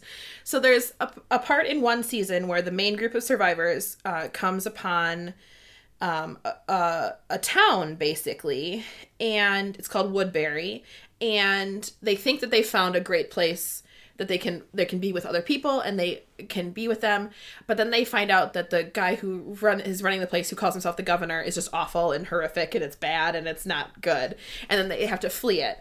And then later they find another group of people, and the place is called Alexandria, and they decide to stay there for the exact same reason, because when they went to Woodbury, it was silent. There was nothing going on, but when they get to Alexandria, they can hear kids laughing and playing. And it reminded me of that, because like that's the mark of a truly safe place, right? Is if you can hear children who get to be outside and happy and living their life. And then Rhys. My next like 4 notes are about Rhys. Like, the first one, like, where he just is like, yes, she's High Lady of the Night Court, and my note is only Rhys with like 8 exclamation points, because I missed him.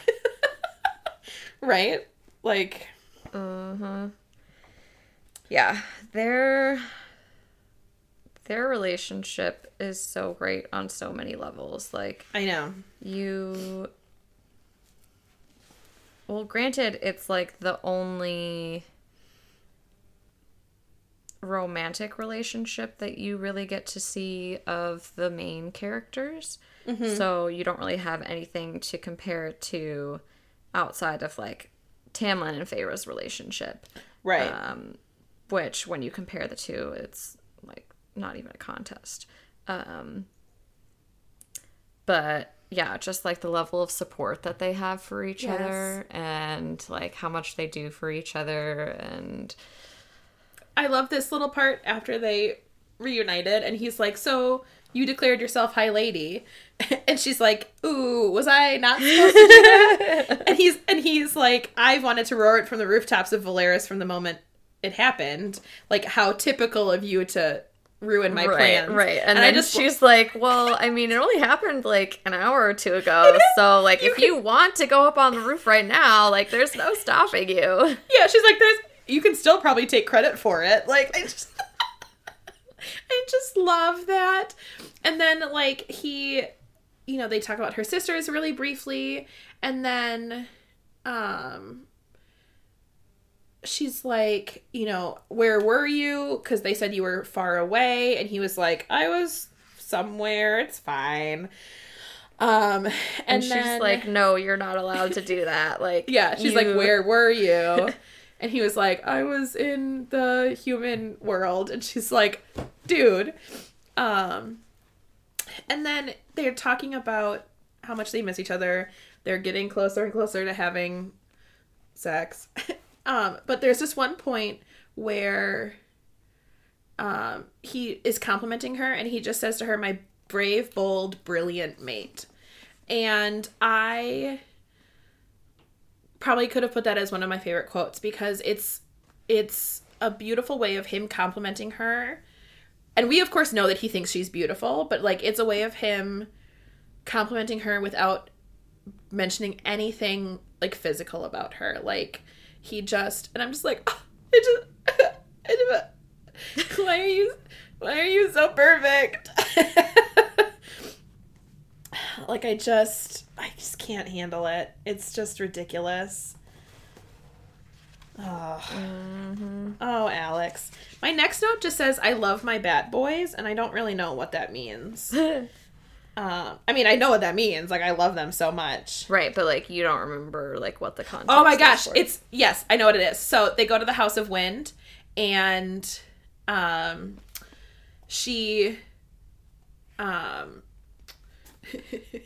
she goes to talk to Lucian, and he is sitting in one room, and it's like, unsurprisingly, Cassian and Azriel were casually seated in the dining room across the hall. Yep. Eating lunch and marking every single breath Lucian emitted.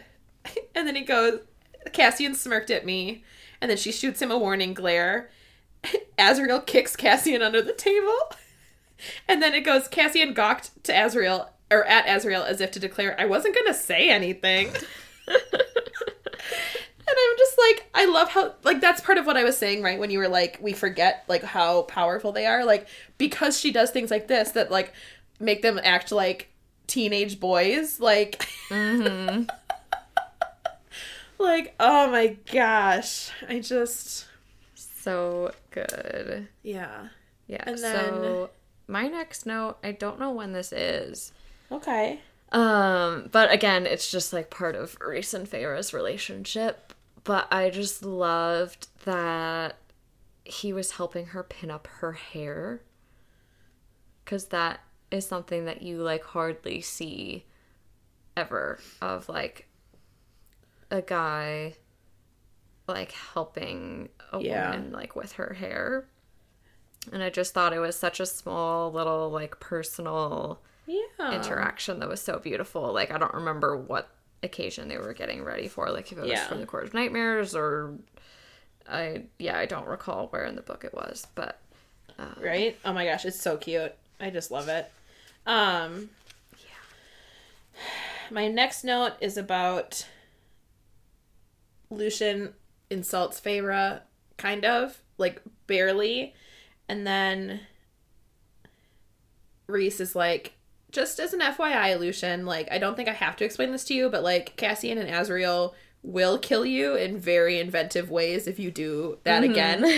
And then it just says, indeed, the Illyrians smirked from where they lingered in the dining room threshold. And then it goes, Azriel was by far the more terrifying of the pair. And I'm just like, I believe it. And then they tell Lucian, not the whole story. Like, I think she tells much more of her side of it because she's more comfortable doing that with him than Rhys does. But then she tells him the whole story. And I just had this heartbreaking moment because Lucian, at the end of it, he's like, I didn't realize that I was the villain in your story. And she's like, well, you weren't. Not, at least not entirely, right? Like, but, like, can you imagine that feeling? Like, thinking you're doing, like, it's an interesting flip, right? Like, you get a side of it and you're like,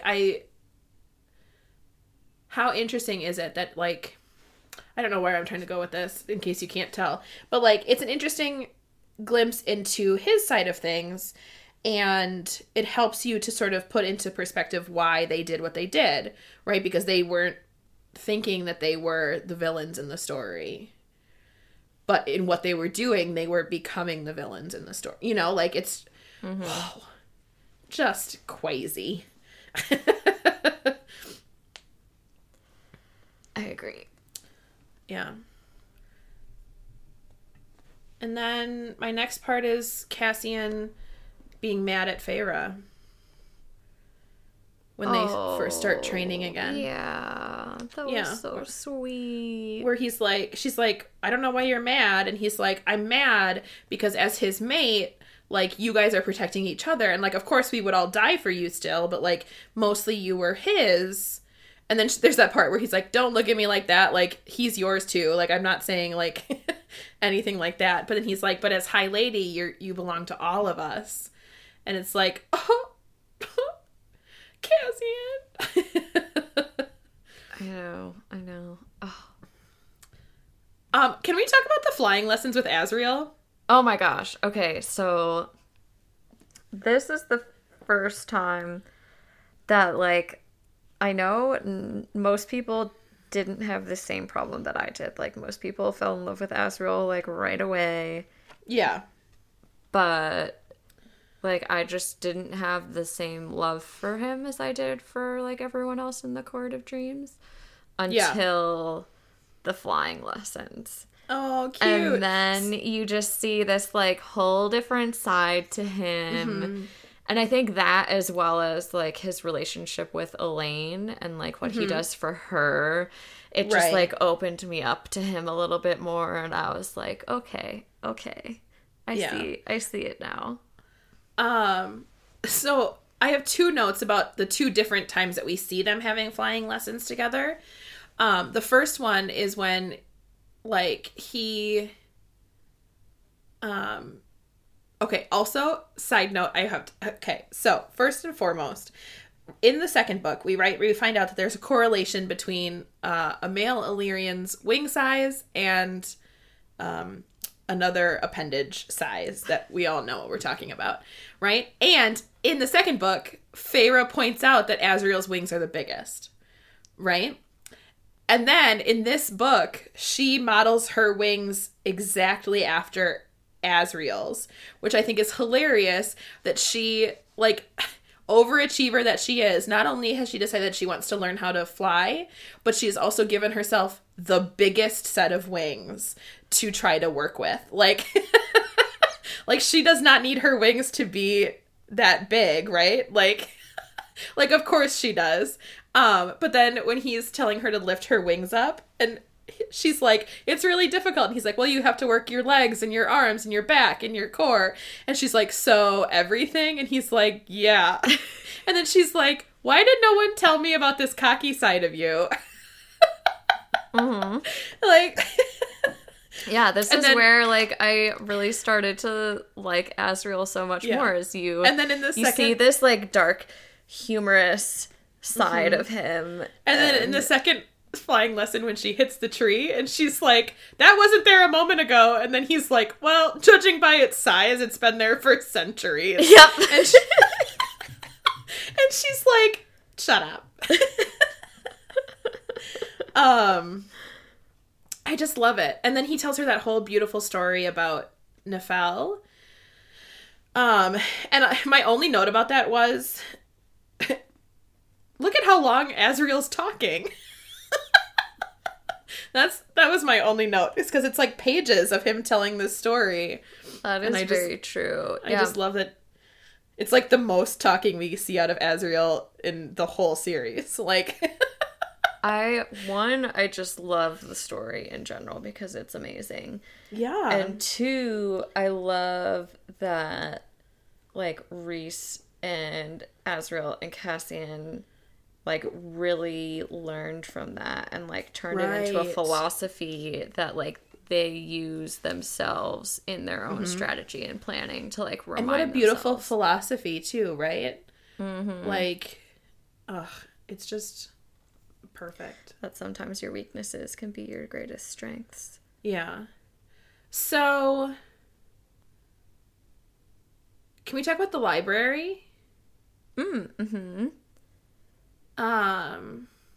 Because my first note about the library is, oh my god, can you imagine baby Rhys and Mor sledding down the spiral path? Oh my gosh. His mom, like, stopping them. That story was so funny. Like, not only are these 2 little kiddos, like, wreaking havoc in this, what's supposed to be, like, a quiet, like, very large, like, prestigious library. Right. But they also, like, slick up the halls with oil so that these poor librarians are, like, slipping and sliding and falling. And it's just also so quintessentially them too, you know, like, it's just, oh my gosh. But then so I know that we've discussed how the first book is a spin-off of Beauty and the Beast. And I guess technically the second book is supposed to be slightly inspired by the myth of Hades and Persephone. Oh. I think you've told me that before. You know, like, she spends a certain amount of time with him every time, right? And then, like, in some versions of the myth, they fall in love. In some versions, he tricks her, right? Like, this one is obviously playing off of the they fall in love part of it, right? Because she falls in love with the Dark Lord and all of that stuff. But what I was finding interesting in this book, like, it could certainly also be, the whole book itself could be based off of something, but there were little things that I was picking up on in this read through, and the first one that I picked up on is Clotho. I don't know how to pronounce her name, but her horrific backstory, again with Sarah J. Maas, just, oh, here's a new character and here's their horrific backstory. Yep. But hers is quite literally almost exactly what happens to Lavinia in Titus Andronicus, which is one of Shakespeare's plays. Okay. In the play, Lavinia is raped, and then they cut out her tongue so she can't tell anybody who it was. But in the play, because it's Shakespeare and he was feeling a little Quentin Tarantino-y, they actually chop off her hands. So they don't break her hands, but they cut them off so she can't write down who did it either. And then, of course, in Titus Andronicus, they don't have Rhys there who can go into her mind and, you know. But don't worry, by the end of Titus Andronicus, they figure out who did it, and Titus Andronicus kills them and bakes them into a pie and feeds them to their mother. So, that's a very dark play. Oh my gosh. Everybody. It's good, but it's very dark. So there's that whole parallel that I noticed. And then Eris, the name, right? So, like, in the name she is the Greek goddess of chaos. And I was like, what a fitting name for this character who we can't figure out what the hell is going on with him. Like, right? I am so intrigued by him because, like, I think he's terrible, but then there are, like, a couple of glimpses and, like, things that he insinuates that you're, like, not that, like, we don't know the full story. What he means. Yeah. Right. So that was really interesting. Another thing that I realized, which should not have really come as a surprise to me, but, like, the Illyrians are very much like Spartans, right? Like, they live and breathe war. They fight in the same formation. Like, they fight in a phalanx when they, like, their shield actually technically protects the person next to them. Like, their physical shield, not their magic shields. And then there's one slight moment where I think it's Helion is talking about a mountain range called the Myrmidons. And it's the mountain range between, I think, the day court and the night court. Okay. And the Myrmidons were Achilles's army. Like, the people that he fought with were the Myrmidons. And so I was like, look at all of these little, like, sprinkly things in here. She's so sneaky. And I just love it. I did not pick up on any of that. Obviously, because my knowledge of Shakespeare and Greek mythology is basically nil compared to yours. Well, I'll be teaching a class every Wednesday and Thursday from 5 p.m. to 5:05. It's just 5 minutes. Yeah, just like little things that, I don't know, popped up to me, and part of me is like, does it mean anything for in the future? I don't know. Well, wasn't so reminder that we have yet to read the newest Sarah J. Maas book that came out. We will be reading it in a couple weeks once we finish rereading the rest of the ACOTAR series. But in one of her Instagram teases, wasn't Eris mentioned in one of those? Oh yeah. Yeah, we're definitely not done with him. Like, there's there's definitely, I think, going to be... He very clearly is going to be playing... Like, she wouldn't introduce him and make him this intriguing if this was all we were going to see of him. You know? Like, yeah. The bone carver looks like their son. That's my next quote. Oh my gosh. Actually, no, my next note is... she tells Rhys that she wants to go talk to the bone carver, and then, but she's taking Cassian with her, and she's like, says to Cassian, like, I assumed, Cassian's like, this is a dumb idea, and she's like, well, I thought Rhys would say no, like, he would have put his foot down if it was and risky. then Cassian's like, you have no idea the dumb shit that he's put me through. Yeah, and then Cassian's like, Rhys has been known to make plans that make my heart stop dead, so let's maybe not use him as the voice of reason. Like, oh, so good. But yeah, so then the bone carver looks like their son. Like, why would we have seen that coming? Like, I know. It just makes their interaction with him in the last book that much more, like, emotional, because, like, in the last book she, like, says all of these truths to get the bone carver to tell them all of these truths, and she's, like, bearing her soul and, like, all these things that you didn't realize, like, how broken she was. But then on top of that, if you've read this next book, you know then that the boy that she's seeing is her future son with Rhys. Yes. So that just makes it, like, even more emotional. Yes. Did it ever say who Cassian sees? No. It does not. Because I had that same thought. I was like, I wonder who he sees. Because the only note that it says is that she sees, like, Cassian looking at the bone carver, and she's like, and the way his face looked, I knew he was not seeing a beautiful little boy. Like, like, I knew he was seeing something else. So yeah, that would have been a nice thing to sort of know or see what they would have seen, or what he would have seen. My next note is just about them moving everybody to the townhouse out of the House of Wind. And it says, Azriel took Elaine, which makes sense. And then I loved that the next line was basically like, Nesta looked like she was ready to walk off the edge of the balcony instead of letting Cassian carry her. So then she has Rhys carry Cassian, or Feyre has Rhys carry... Oh my god, who is carrying who? She has Rhys carry Nesta, and then Cassian gets to carry Lucian. And, like, yet again, I'm like, I love the idea that they're carrying Lucian bridal style. And then they get to the House of Wind, and Nesta has to go puke because she commented that... freaking Rhys. Oh my gosh. Because she was like...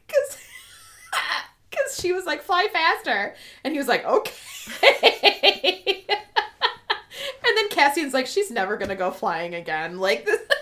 Yeah, like both Cassian and Feyre, like, gang up on Rhys and are basically just, like, going at him. Like, really? You really did that? Like, chastising him? Like, come on. And then, of course, we're like, of course he did. Like, oh my gosh.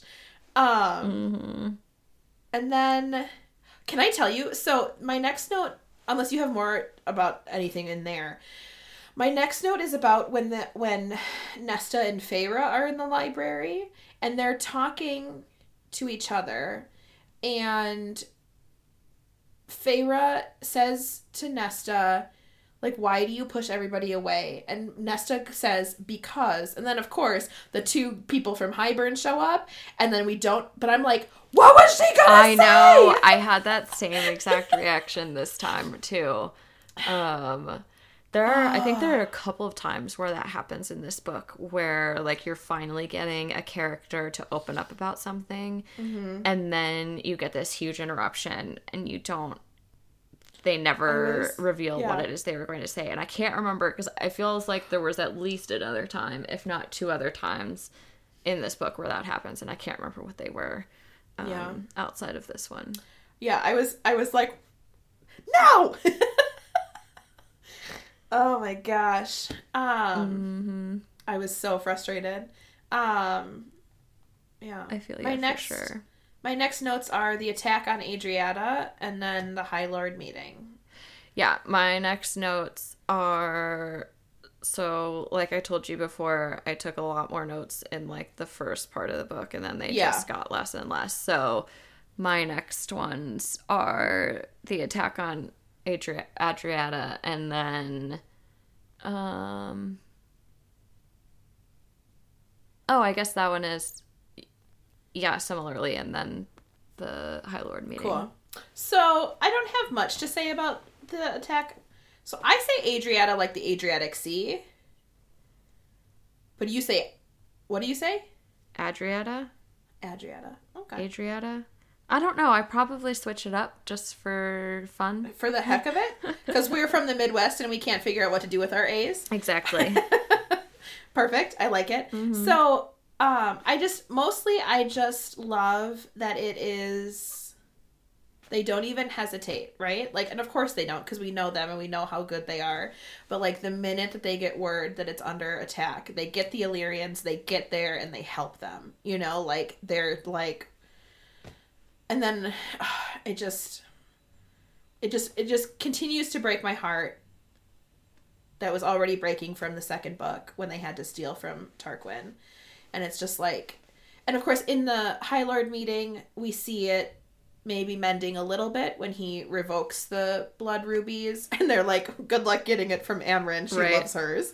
And then you see it, of course, a little bit later as they're fighting together. You can see that maybe some bridges are being built, but it's like, you just hope that they are able to make that alliance. That so I had 2 notes about the attack, and my first one was just like frustration and anger at Tarquin for still, like, after the battle, after they're the only ones who came to help them in this attack, and like made a huge impact on helping his people, that he still just basically like dismissed them, told them to get out, said like, we don't want you.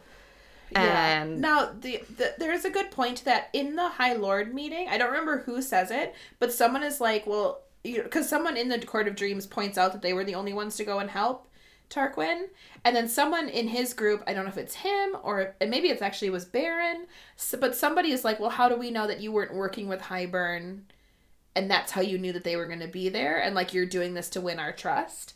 And then of course Varian is like, no, they showed up because I sent word to them. But I wonder if that's part of what was going on with Tarquin's, like, he was like, why are they here? Like, does this mean that they are actually here helping me, or are they here for some nefarious reason? You know, like, I wonder if he had that same thought. I guess. Can we ask him? Dear Tarquin, what was going through your head? I want them to be friends. I just, like, there's so much about all of the High Lords that you can tell is, like, they have a lot of very similar qualities to them. And so, especially by, like, the very end of the book, when they're like, you're probably not going to see anyone being like this aligned by the end of the meeting, like when they were meeting to talk about like renegotiating the treaty, and it was very plain to see that, because Sarah J. Maas, you know, then mentioned that like initially they had some similar, you know, feelings about things, and then like the courts kind of splintered back into their own. And to me, that's just so frustrating because you get introduced to these great characters at this High Lord meeting, and to me, I see so many similarities among all of them. Like, why can't they coexist in a better way? I think they're taking their first steps towards coexisting. Like, it's been so many years of them not coexisting that, like, it wouldn't make sense for them to just immediately jump into it. You know, like, but, like... I know, but I just want everybody to be friends and hold hands and sing Kumbaya.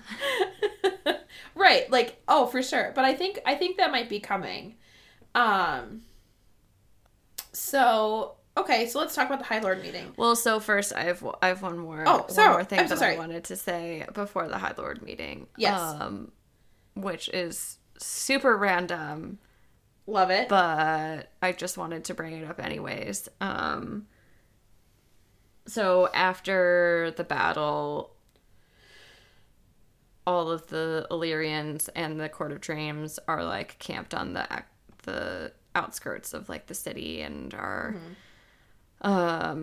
staying there for the night because they have too many injured to like move back into the night court.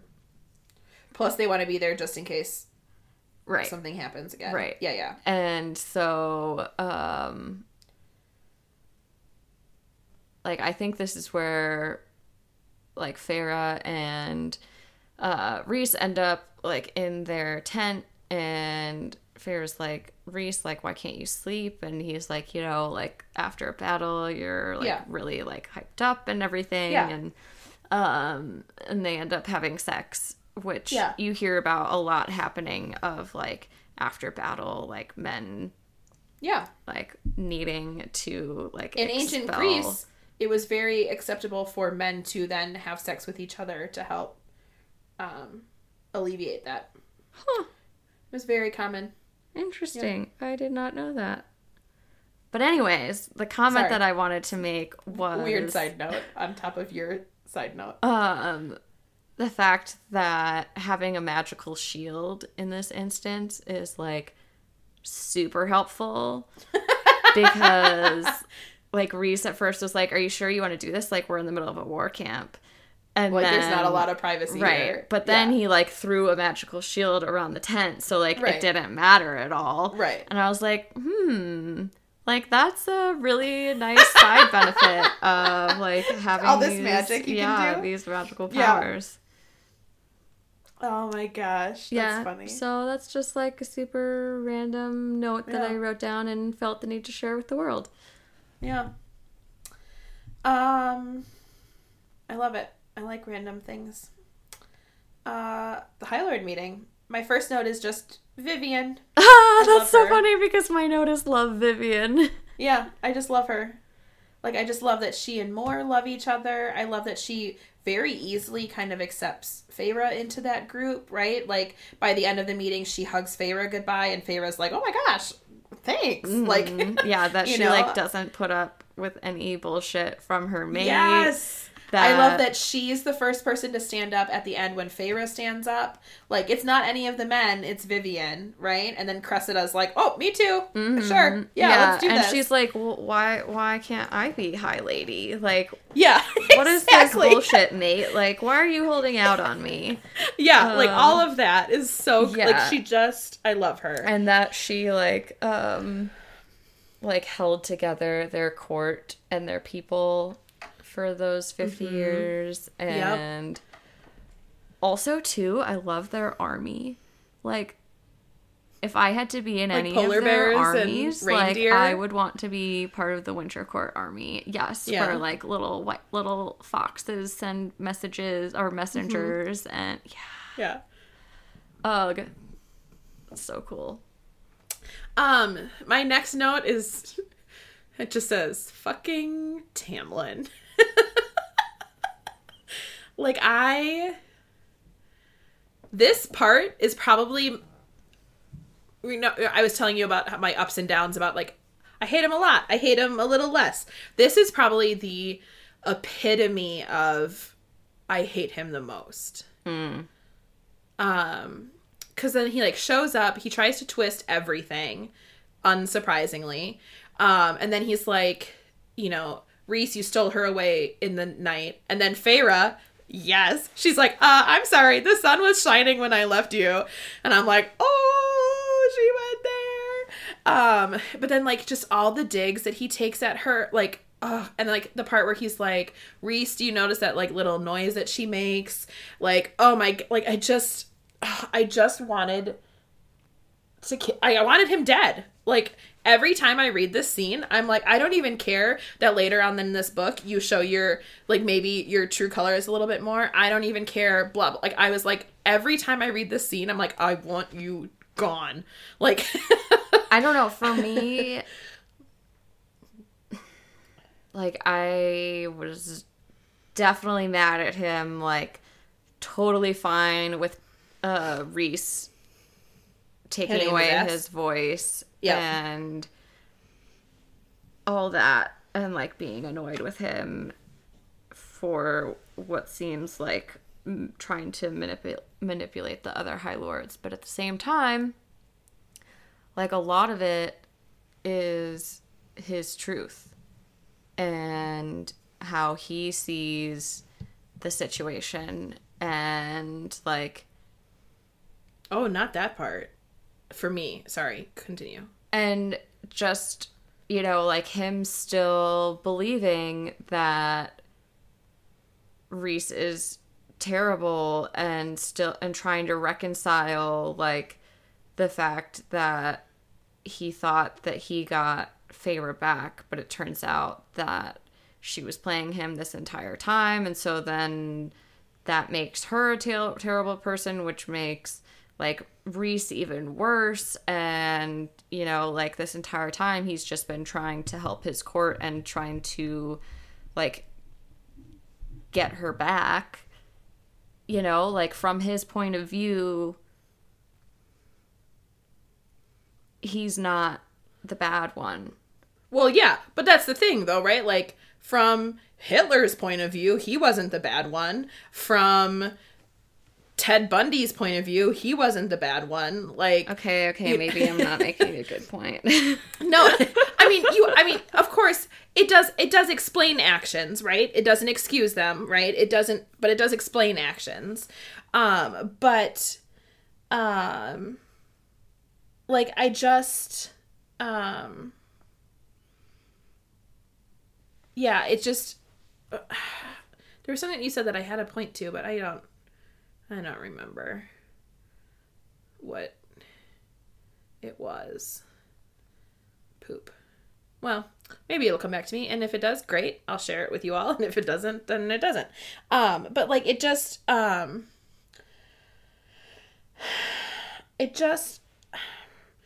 it's funny because that's the, oh, I found it. Haha, it's here. So you said at the beginning that you had this problem when Jurian's like, I remember Rhys for who he truly was, right? And Tamlin knows who Rhys really is, right? Because Rhys took him in. Rhys was his friend. Rhys trained him. And then when did the bad shit start? When Tamlin went with his family and killed Rhys's mother and sister, right? But somehow Rhys becomes the bad guy. Like, the unfortunately for him, and this I think happens in many instances of like abusers, they are gaslighting everybody, including themselves. And so they rewrite the narrative to a point where they're not the bad guy, right? And again, I don't think he's the bad guy. Like, he's a bad guy, but he's not anywhere, like, he's got redeeming qualities. Like, maybe we're gonna see like a redemption arc. Like, he's not entirely evil. But he definitely, I think, is convincing himself of something that is maybe not as accurate at, like, you know, even his reasoning, I think, has been poisoned by both the abuse that he probably indefinitely received from his father and brothers, and then just his own, you know, unfortunately his own side effect of he doesn't have a support system to help him through it and all of that crap. My last note about the meeting is just Nesta getting even Baron to stay. When he's like, this meeting's over. And she's like, this meeting is not over. And even Baron is like, oh, okay. I'm like, yes, girl, you're right. This meeting is not over. Ugh. Oh, yeah. I definitely enjoyed seeing new aspects of Nesta's character in this book. And, like, seeing her take more responsibility for her actions and working through some stuff, it seems like. Yeah. Definitely. My next note is Jurian's a double agent. No, I'm so sorry. My next note is, holy shit, Helion is Lucian's father. Oh my gosh. I don't even know. That's such a big deal. Like, how is it going to play out? Like, when are people going to realize that outside of Feyre and Rhys? And how have people not noticed it outside of them? I love that every time she sees Helion for the rest of the book, she's like, how has no one figured this out yet?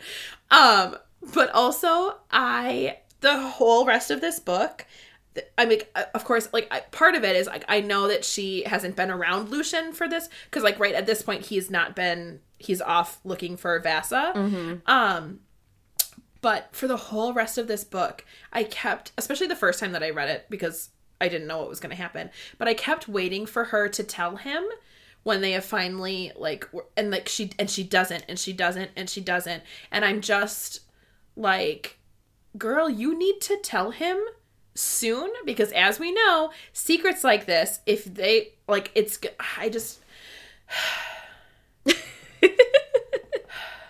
like, it's just not going to end well, and I'm worried about that. Yes. Speaking of Helion, though, I love him. And also, just, I loved when he tried to introduce himself to Nesta. He's like, hi, I'm Helion, and the High Lord of the Day Court, and she's like, I don't care. Then she just walks away, and I loved even more than that, though, was, like, when he came and knocked on their door, and he was basically like, what the fuck? Like, now I'm the only one who appears to be a terrible person? Like, what happened to us hiding, like, our true selves? Like, why didn't you let me in on the secret? Like... Yeah, for sure. I love that. And then, like, how we find out that he's been trying to, like, have a four-way with Cassian and Azriel and Mor for centuries. Oh my gosh. It's ridiculous. I love him, and I hope that we get to see more of him in the future. And then the wall is down, and then Elaine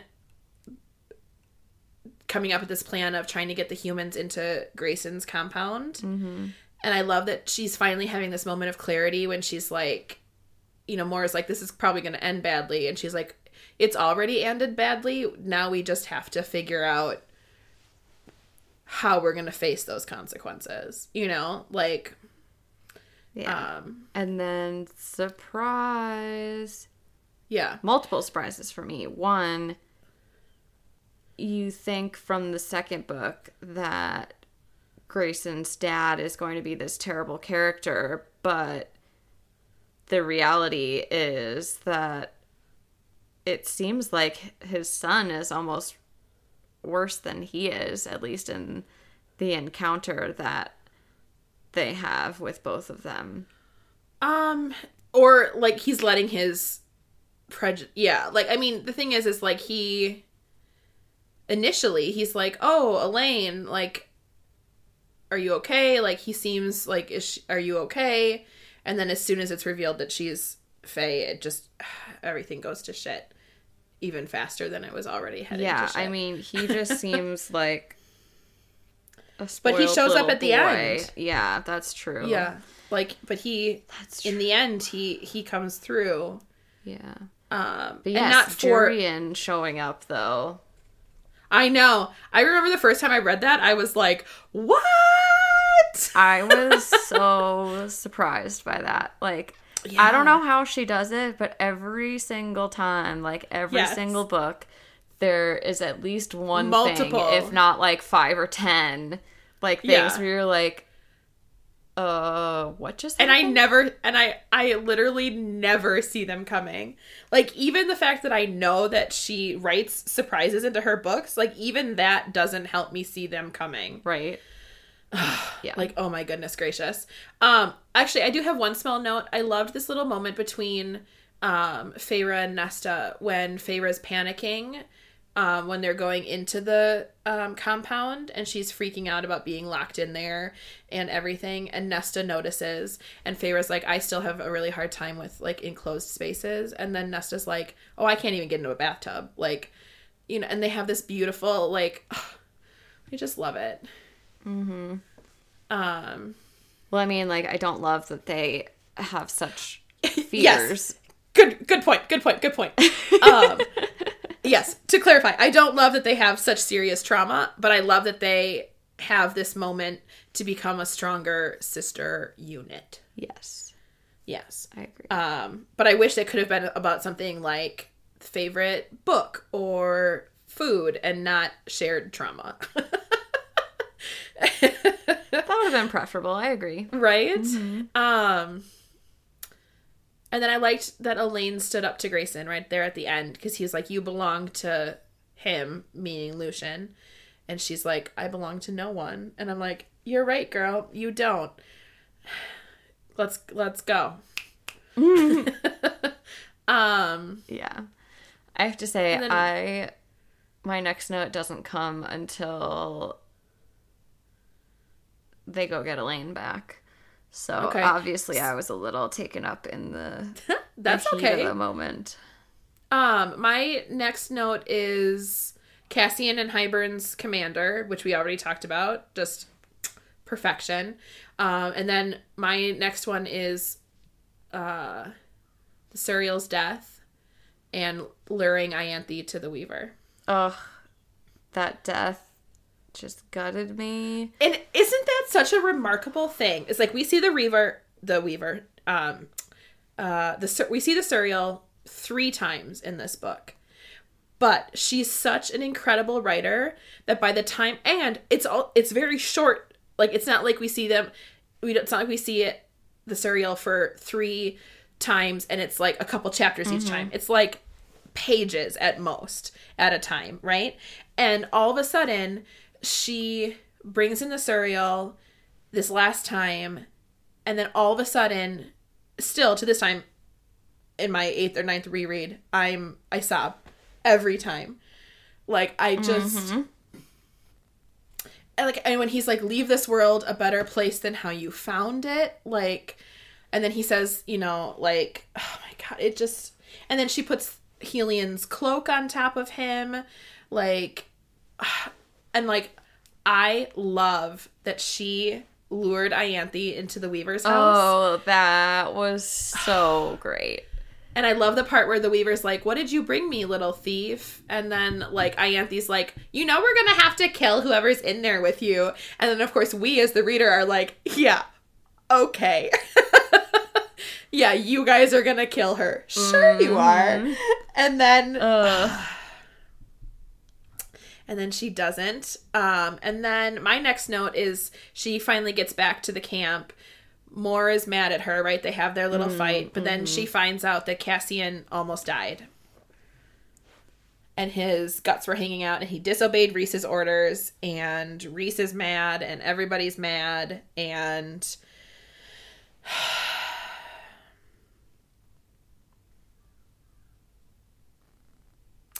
Yeah, and then, and then I just have a note, Varian and Amren, because I love them together. I think they're really cute. They are and really then, cute. Do you remember what it was like for you reading this book the first time? Yes. When you hear that, like, Cassian is brutally injured. Oh my god, Alex, when I tell you, I thought that he was going to die. And then of course there's multiple times that I think Cassian's gonna we think Cassian's gonna die. This part is one of them when they're like, he's got this giant gash across his whole stomach.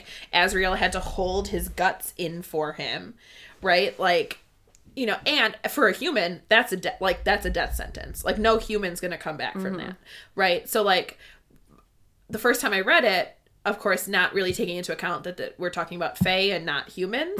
I'm like, this is it. Like, he's gonna die. Like, and then I remember thinking, like, at least they all get to be around him, and I was crying, and then thankfully he didn't die. But I was mad at him for not listening to Rhys and for being heroic and arrogant and, you know, all of those things. But yeah, I definitely was...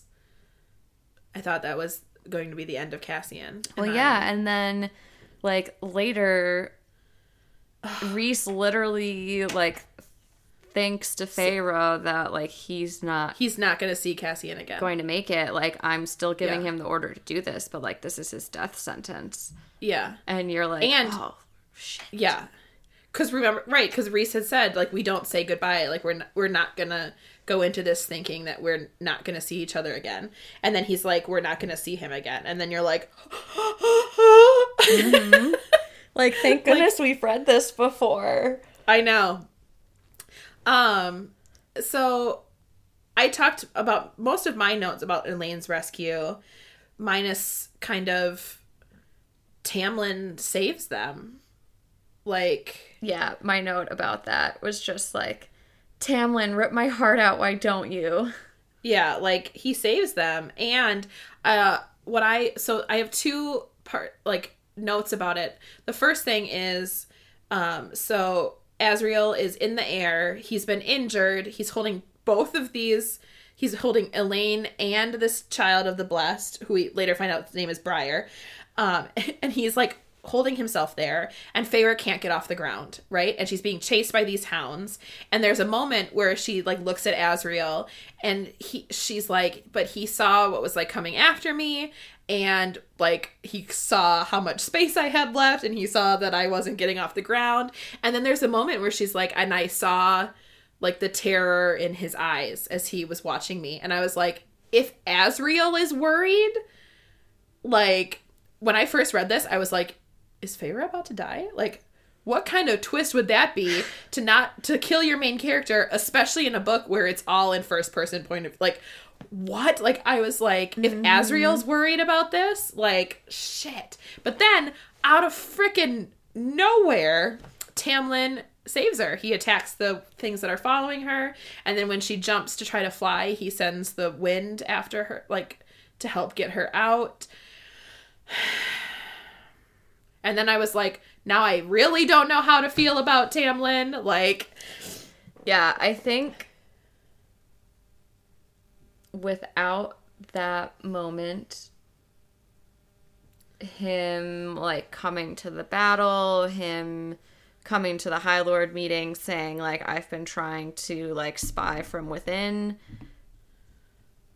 while it would still mean something, like, it wouldn't be as much enough for me to be like, yeah, I still don't hate you. But him saving her like this very directly is enough for me to be like, okay, I guess maybe I can forgive you some of your sins. Yeah. Yeah. It's he's also intriguing. I'm interested to see if and when we see more of him in future books.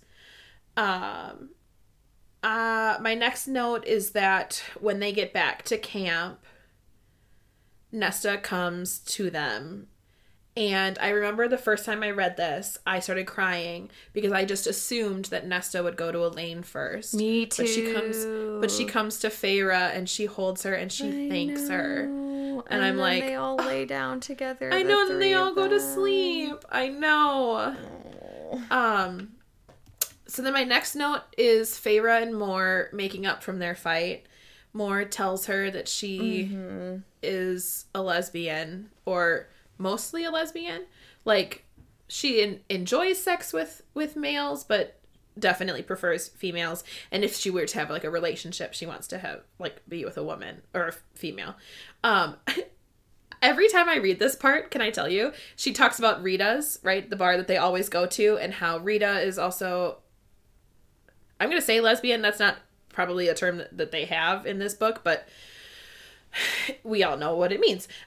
So and that there's a lot of lesbians who go there, and then every time I read this, I picture Cassian not knowing that this is mostly like a gay bar, and him trying to pick up lesbians and like not understanding why he's striking out with Oh my gosh. I love that. I love that like, so much. I just have this mental image of him like every time they go trying to be like, hey, you want to come home? And then being like, no. And him being like, what? Like,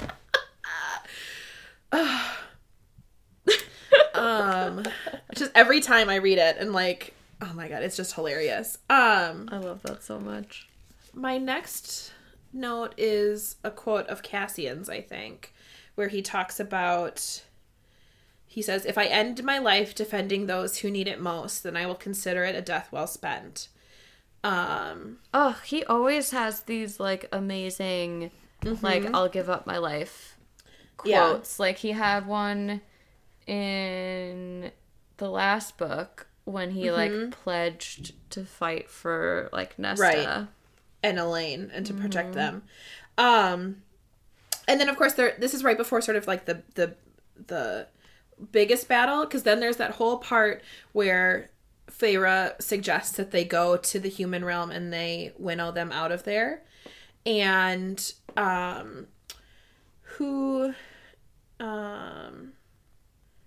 Callias is like, well, that's just a waste of power. And then Feyre has that beautiful moment where she's like, literally one life is worth it, right? Like, and she's like, where would you guys be if I had died? Where would you be if Rhys hadn't helped me? Like, where would you, like, we'll get as many as we can get out, because like, even one moment, like, one person's life is worth what we're about to do.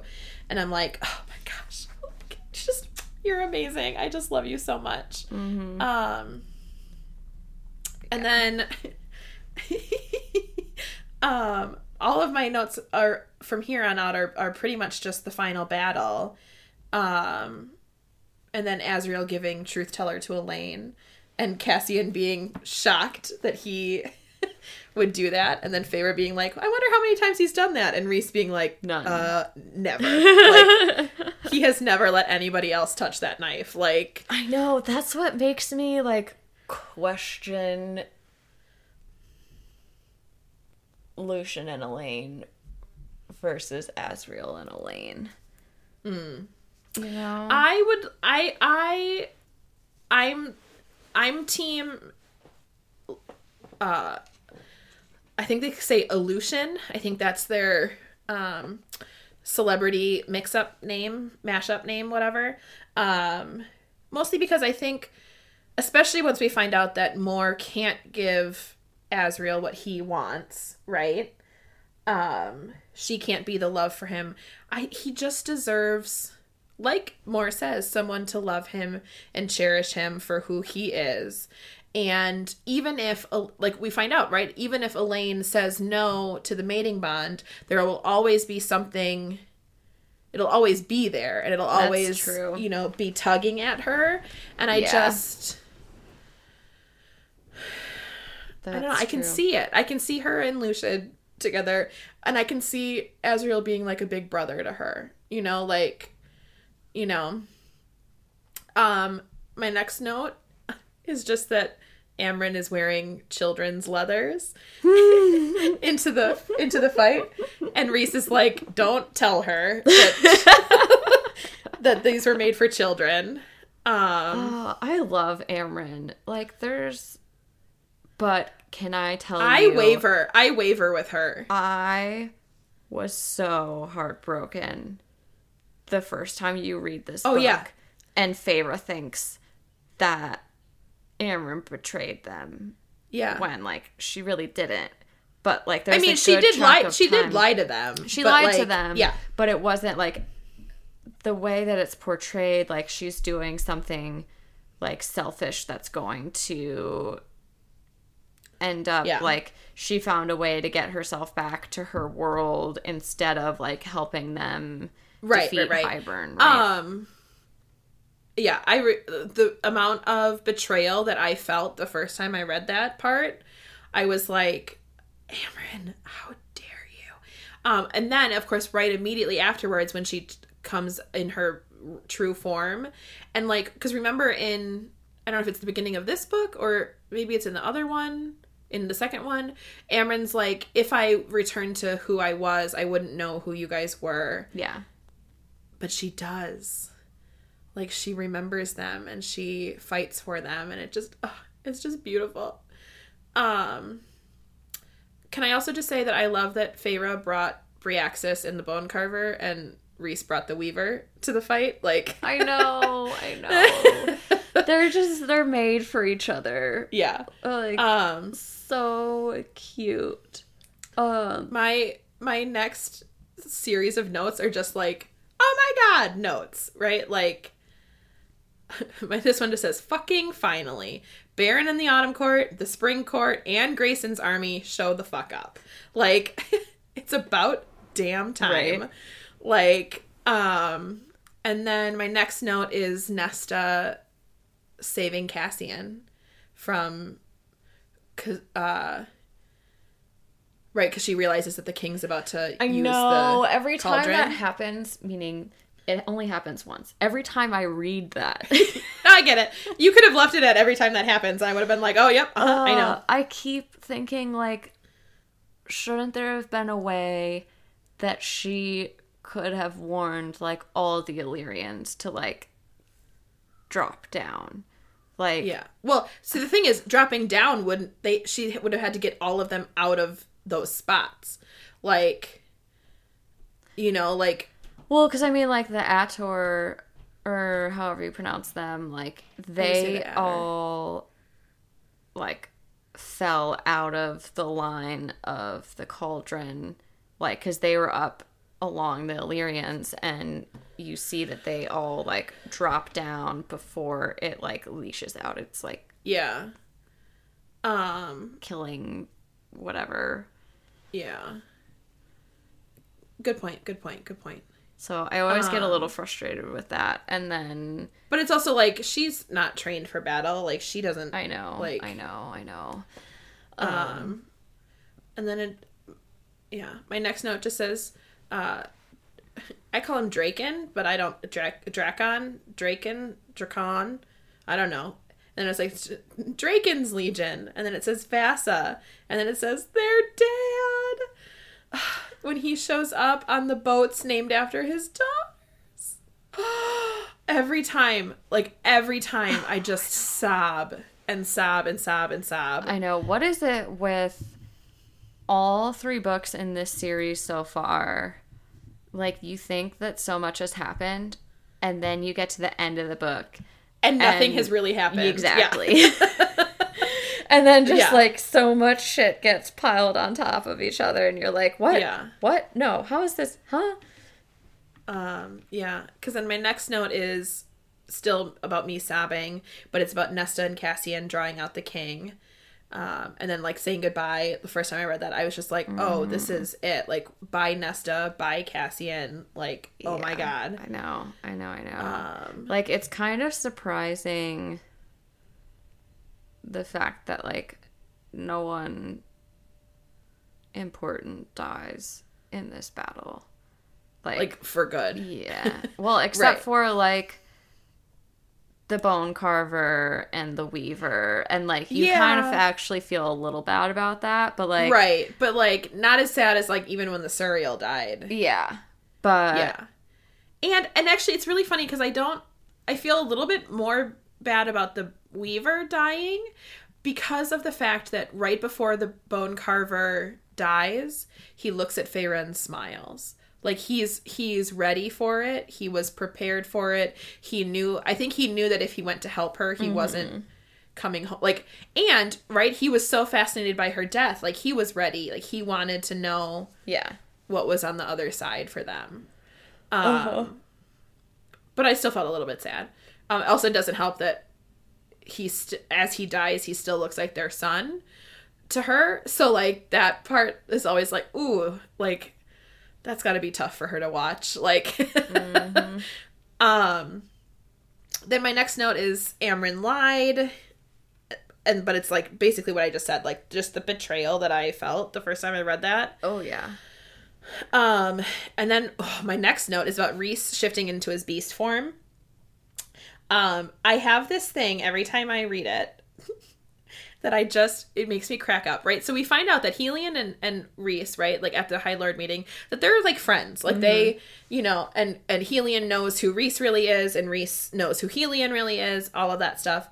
And I just love this little bit because it's like Rhys shifts into his form, all of the soldiers around him, his and others, like, run. They're like, oh my god. And then it says, and then Feyre's like, and then I saw Helion running, but towards him. And then Helion shifts into, like, the twin version of him. And I just have this image in my head of Helion being like, fuck yeah, bro, here I come. Let's like, do this. Yeah. He's like, oh, we're going, like, beast mode. Okay, like... Oh my god, whole new level of meaning to beast mode. Right, like... Like, I just have this moment in my head where, like, Helion's like, oh, he's not gonna one-up me, like...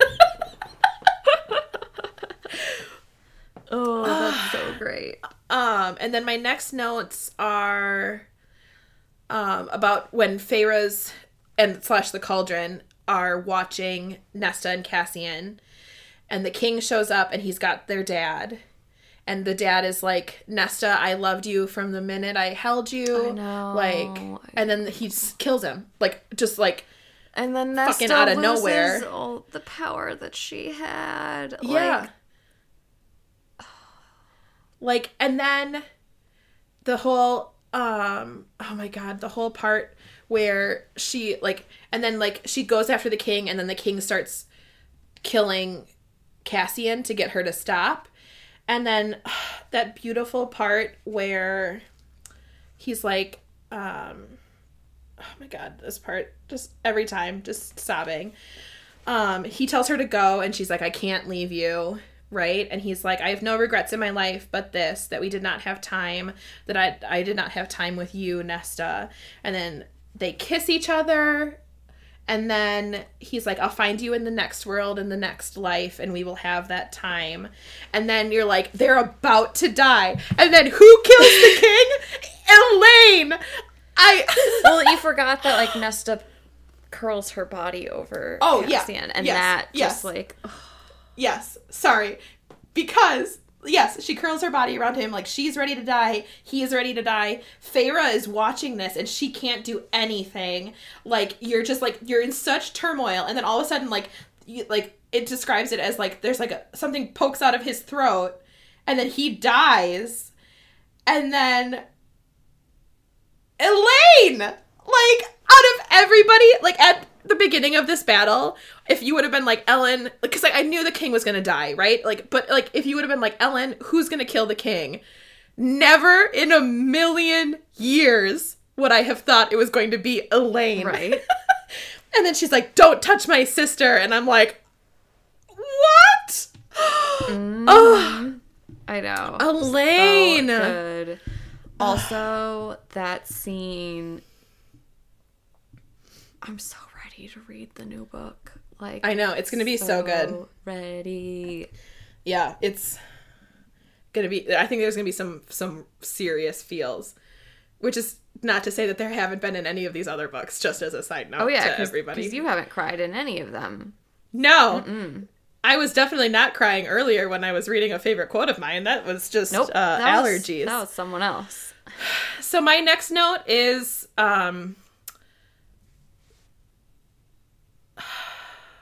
Rhys dying. Yeah, mine too. And Alex, I know you've heard this story and you were part of the situation when I first read this book. I am a dramatic human being. And when I read this book the first time, I read that line, I threw my book, I was sobbing, I texted you, and I was like, he's fucking dead? And then I laid very not dramatically, draped across my bed and cried for like 40 minutes. And then I finally like picked up my phone again after that, and you were like, just keep reading. And so like, of course I did, but like also I think that it is not a coincidence that in the hardcover copy of this book, the page where it says she turned around and Rhys was dead is page 666. And I'm like, right, because it's like the devil's numbers or whatever, like somehow she figured out how to make that happen. Wow. Like, that's pretty devious. Yeah, you know that he lives. Like, this isn't the first time. Right. This isn't the first time that we've read this book. Right. Even so, every time it gets me, I have to stop reading. Like, I have to put it down. Like, I have to get some tissues. I like just start freaking out when you see the warning signs of like his shield is up. Like, she notices his shield is up. Like, he won't let her into his mind. And like the first time you read that, like, that doesn't have any significance. Yeah, like, and now you're like, oh, you're like, no, it's not. Yeah, no, it's happening.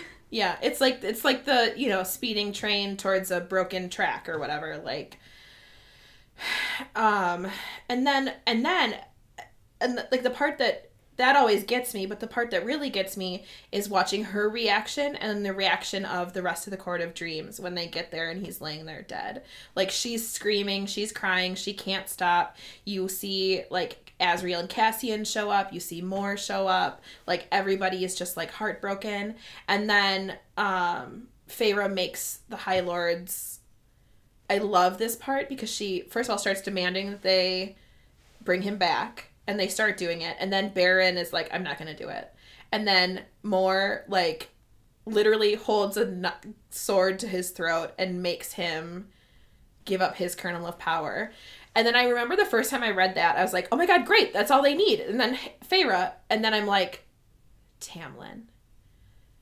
Like, right, you get to that point where you realize that literally the only thing holding the power between is Rhys gonna come back is Tamlin. And she looks at him and she, you know, she has this moment, right, where she begs him and she's like, please, I will do anything, I'll give you anything if you do this. And then there's a moment where, like, it says in the book, like, something shifted and it's not kindness, right? And then he's like, be happy, he does it, right? What I think happens in that moment is I think he realizes in that moment he holds all the power, because he says at the end of the first book, he says something similar to Amarantha when she's about to kill Feyre. He says, like, please, I'll do anything.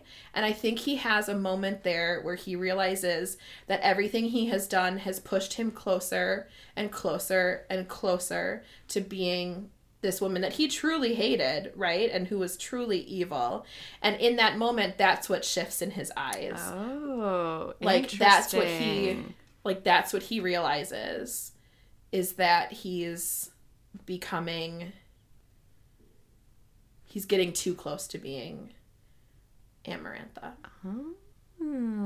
I totally did not think about that at all. Yeah. The thing for me, like, I don't struggle with this as much as I did before, but I definitely, like, at least the first time reading this, like, once I got over the fact that, like, he died, but he didn't die, so, like, thank goodness. I was, like, a little put off by the fact that, like, the same thing happened twice. Like, Feyre dies, the High Lords bring her back. Rhys dies, the High Lords bring her back. Like, how realistic is that for all of them to actually do that twice for, like this couple? I like how you say how realistic is that as we talk about a fantasy book. You know what I mean? Yes. No, I totally get that. And we were talking about this relatively recently, about how I am 1,000% grateful that she brought him back. I don't think I would have ever been able to pick up another one of her books if she hadn't brought him back. Right. But like, imagine making that decision and then keeping him dead. Like, yeah. Oh my God. That would have been groundbreaking. Like, oh my God. I'm so glad she didn't. Like, for real. Like, mm-hmm. And then Amren's not dead. Right? Like, I love that. I know. It's like a 2-for-1, like. I love when he comes back and he's like, don't worry, I didn't steal your powers. And then he's like, also, can someone get poor Amren out of the cauldron? Like. Oh, okay. So I guess I was incorrect in saying that no one died because, like,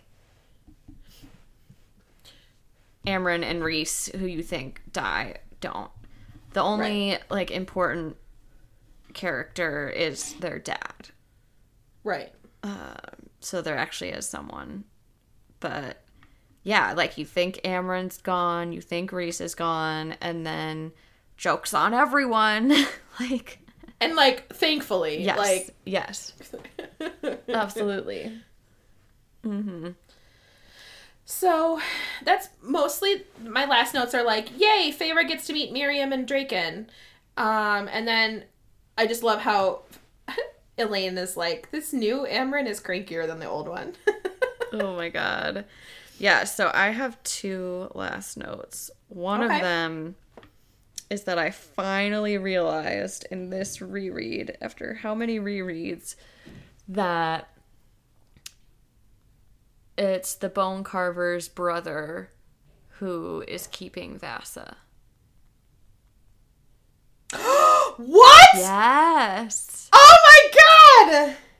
Yeah, because remember he describes like his two siblings are the Weaver, and then like there's someone on the continent like his brother is on the continent in a lake. Oh my God, Alex. And Vassa is being kept by this like death god on like in a lake with these other women. And yeah, my mind was blown. Yeah, same. Because, whoa, that...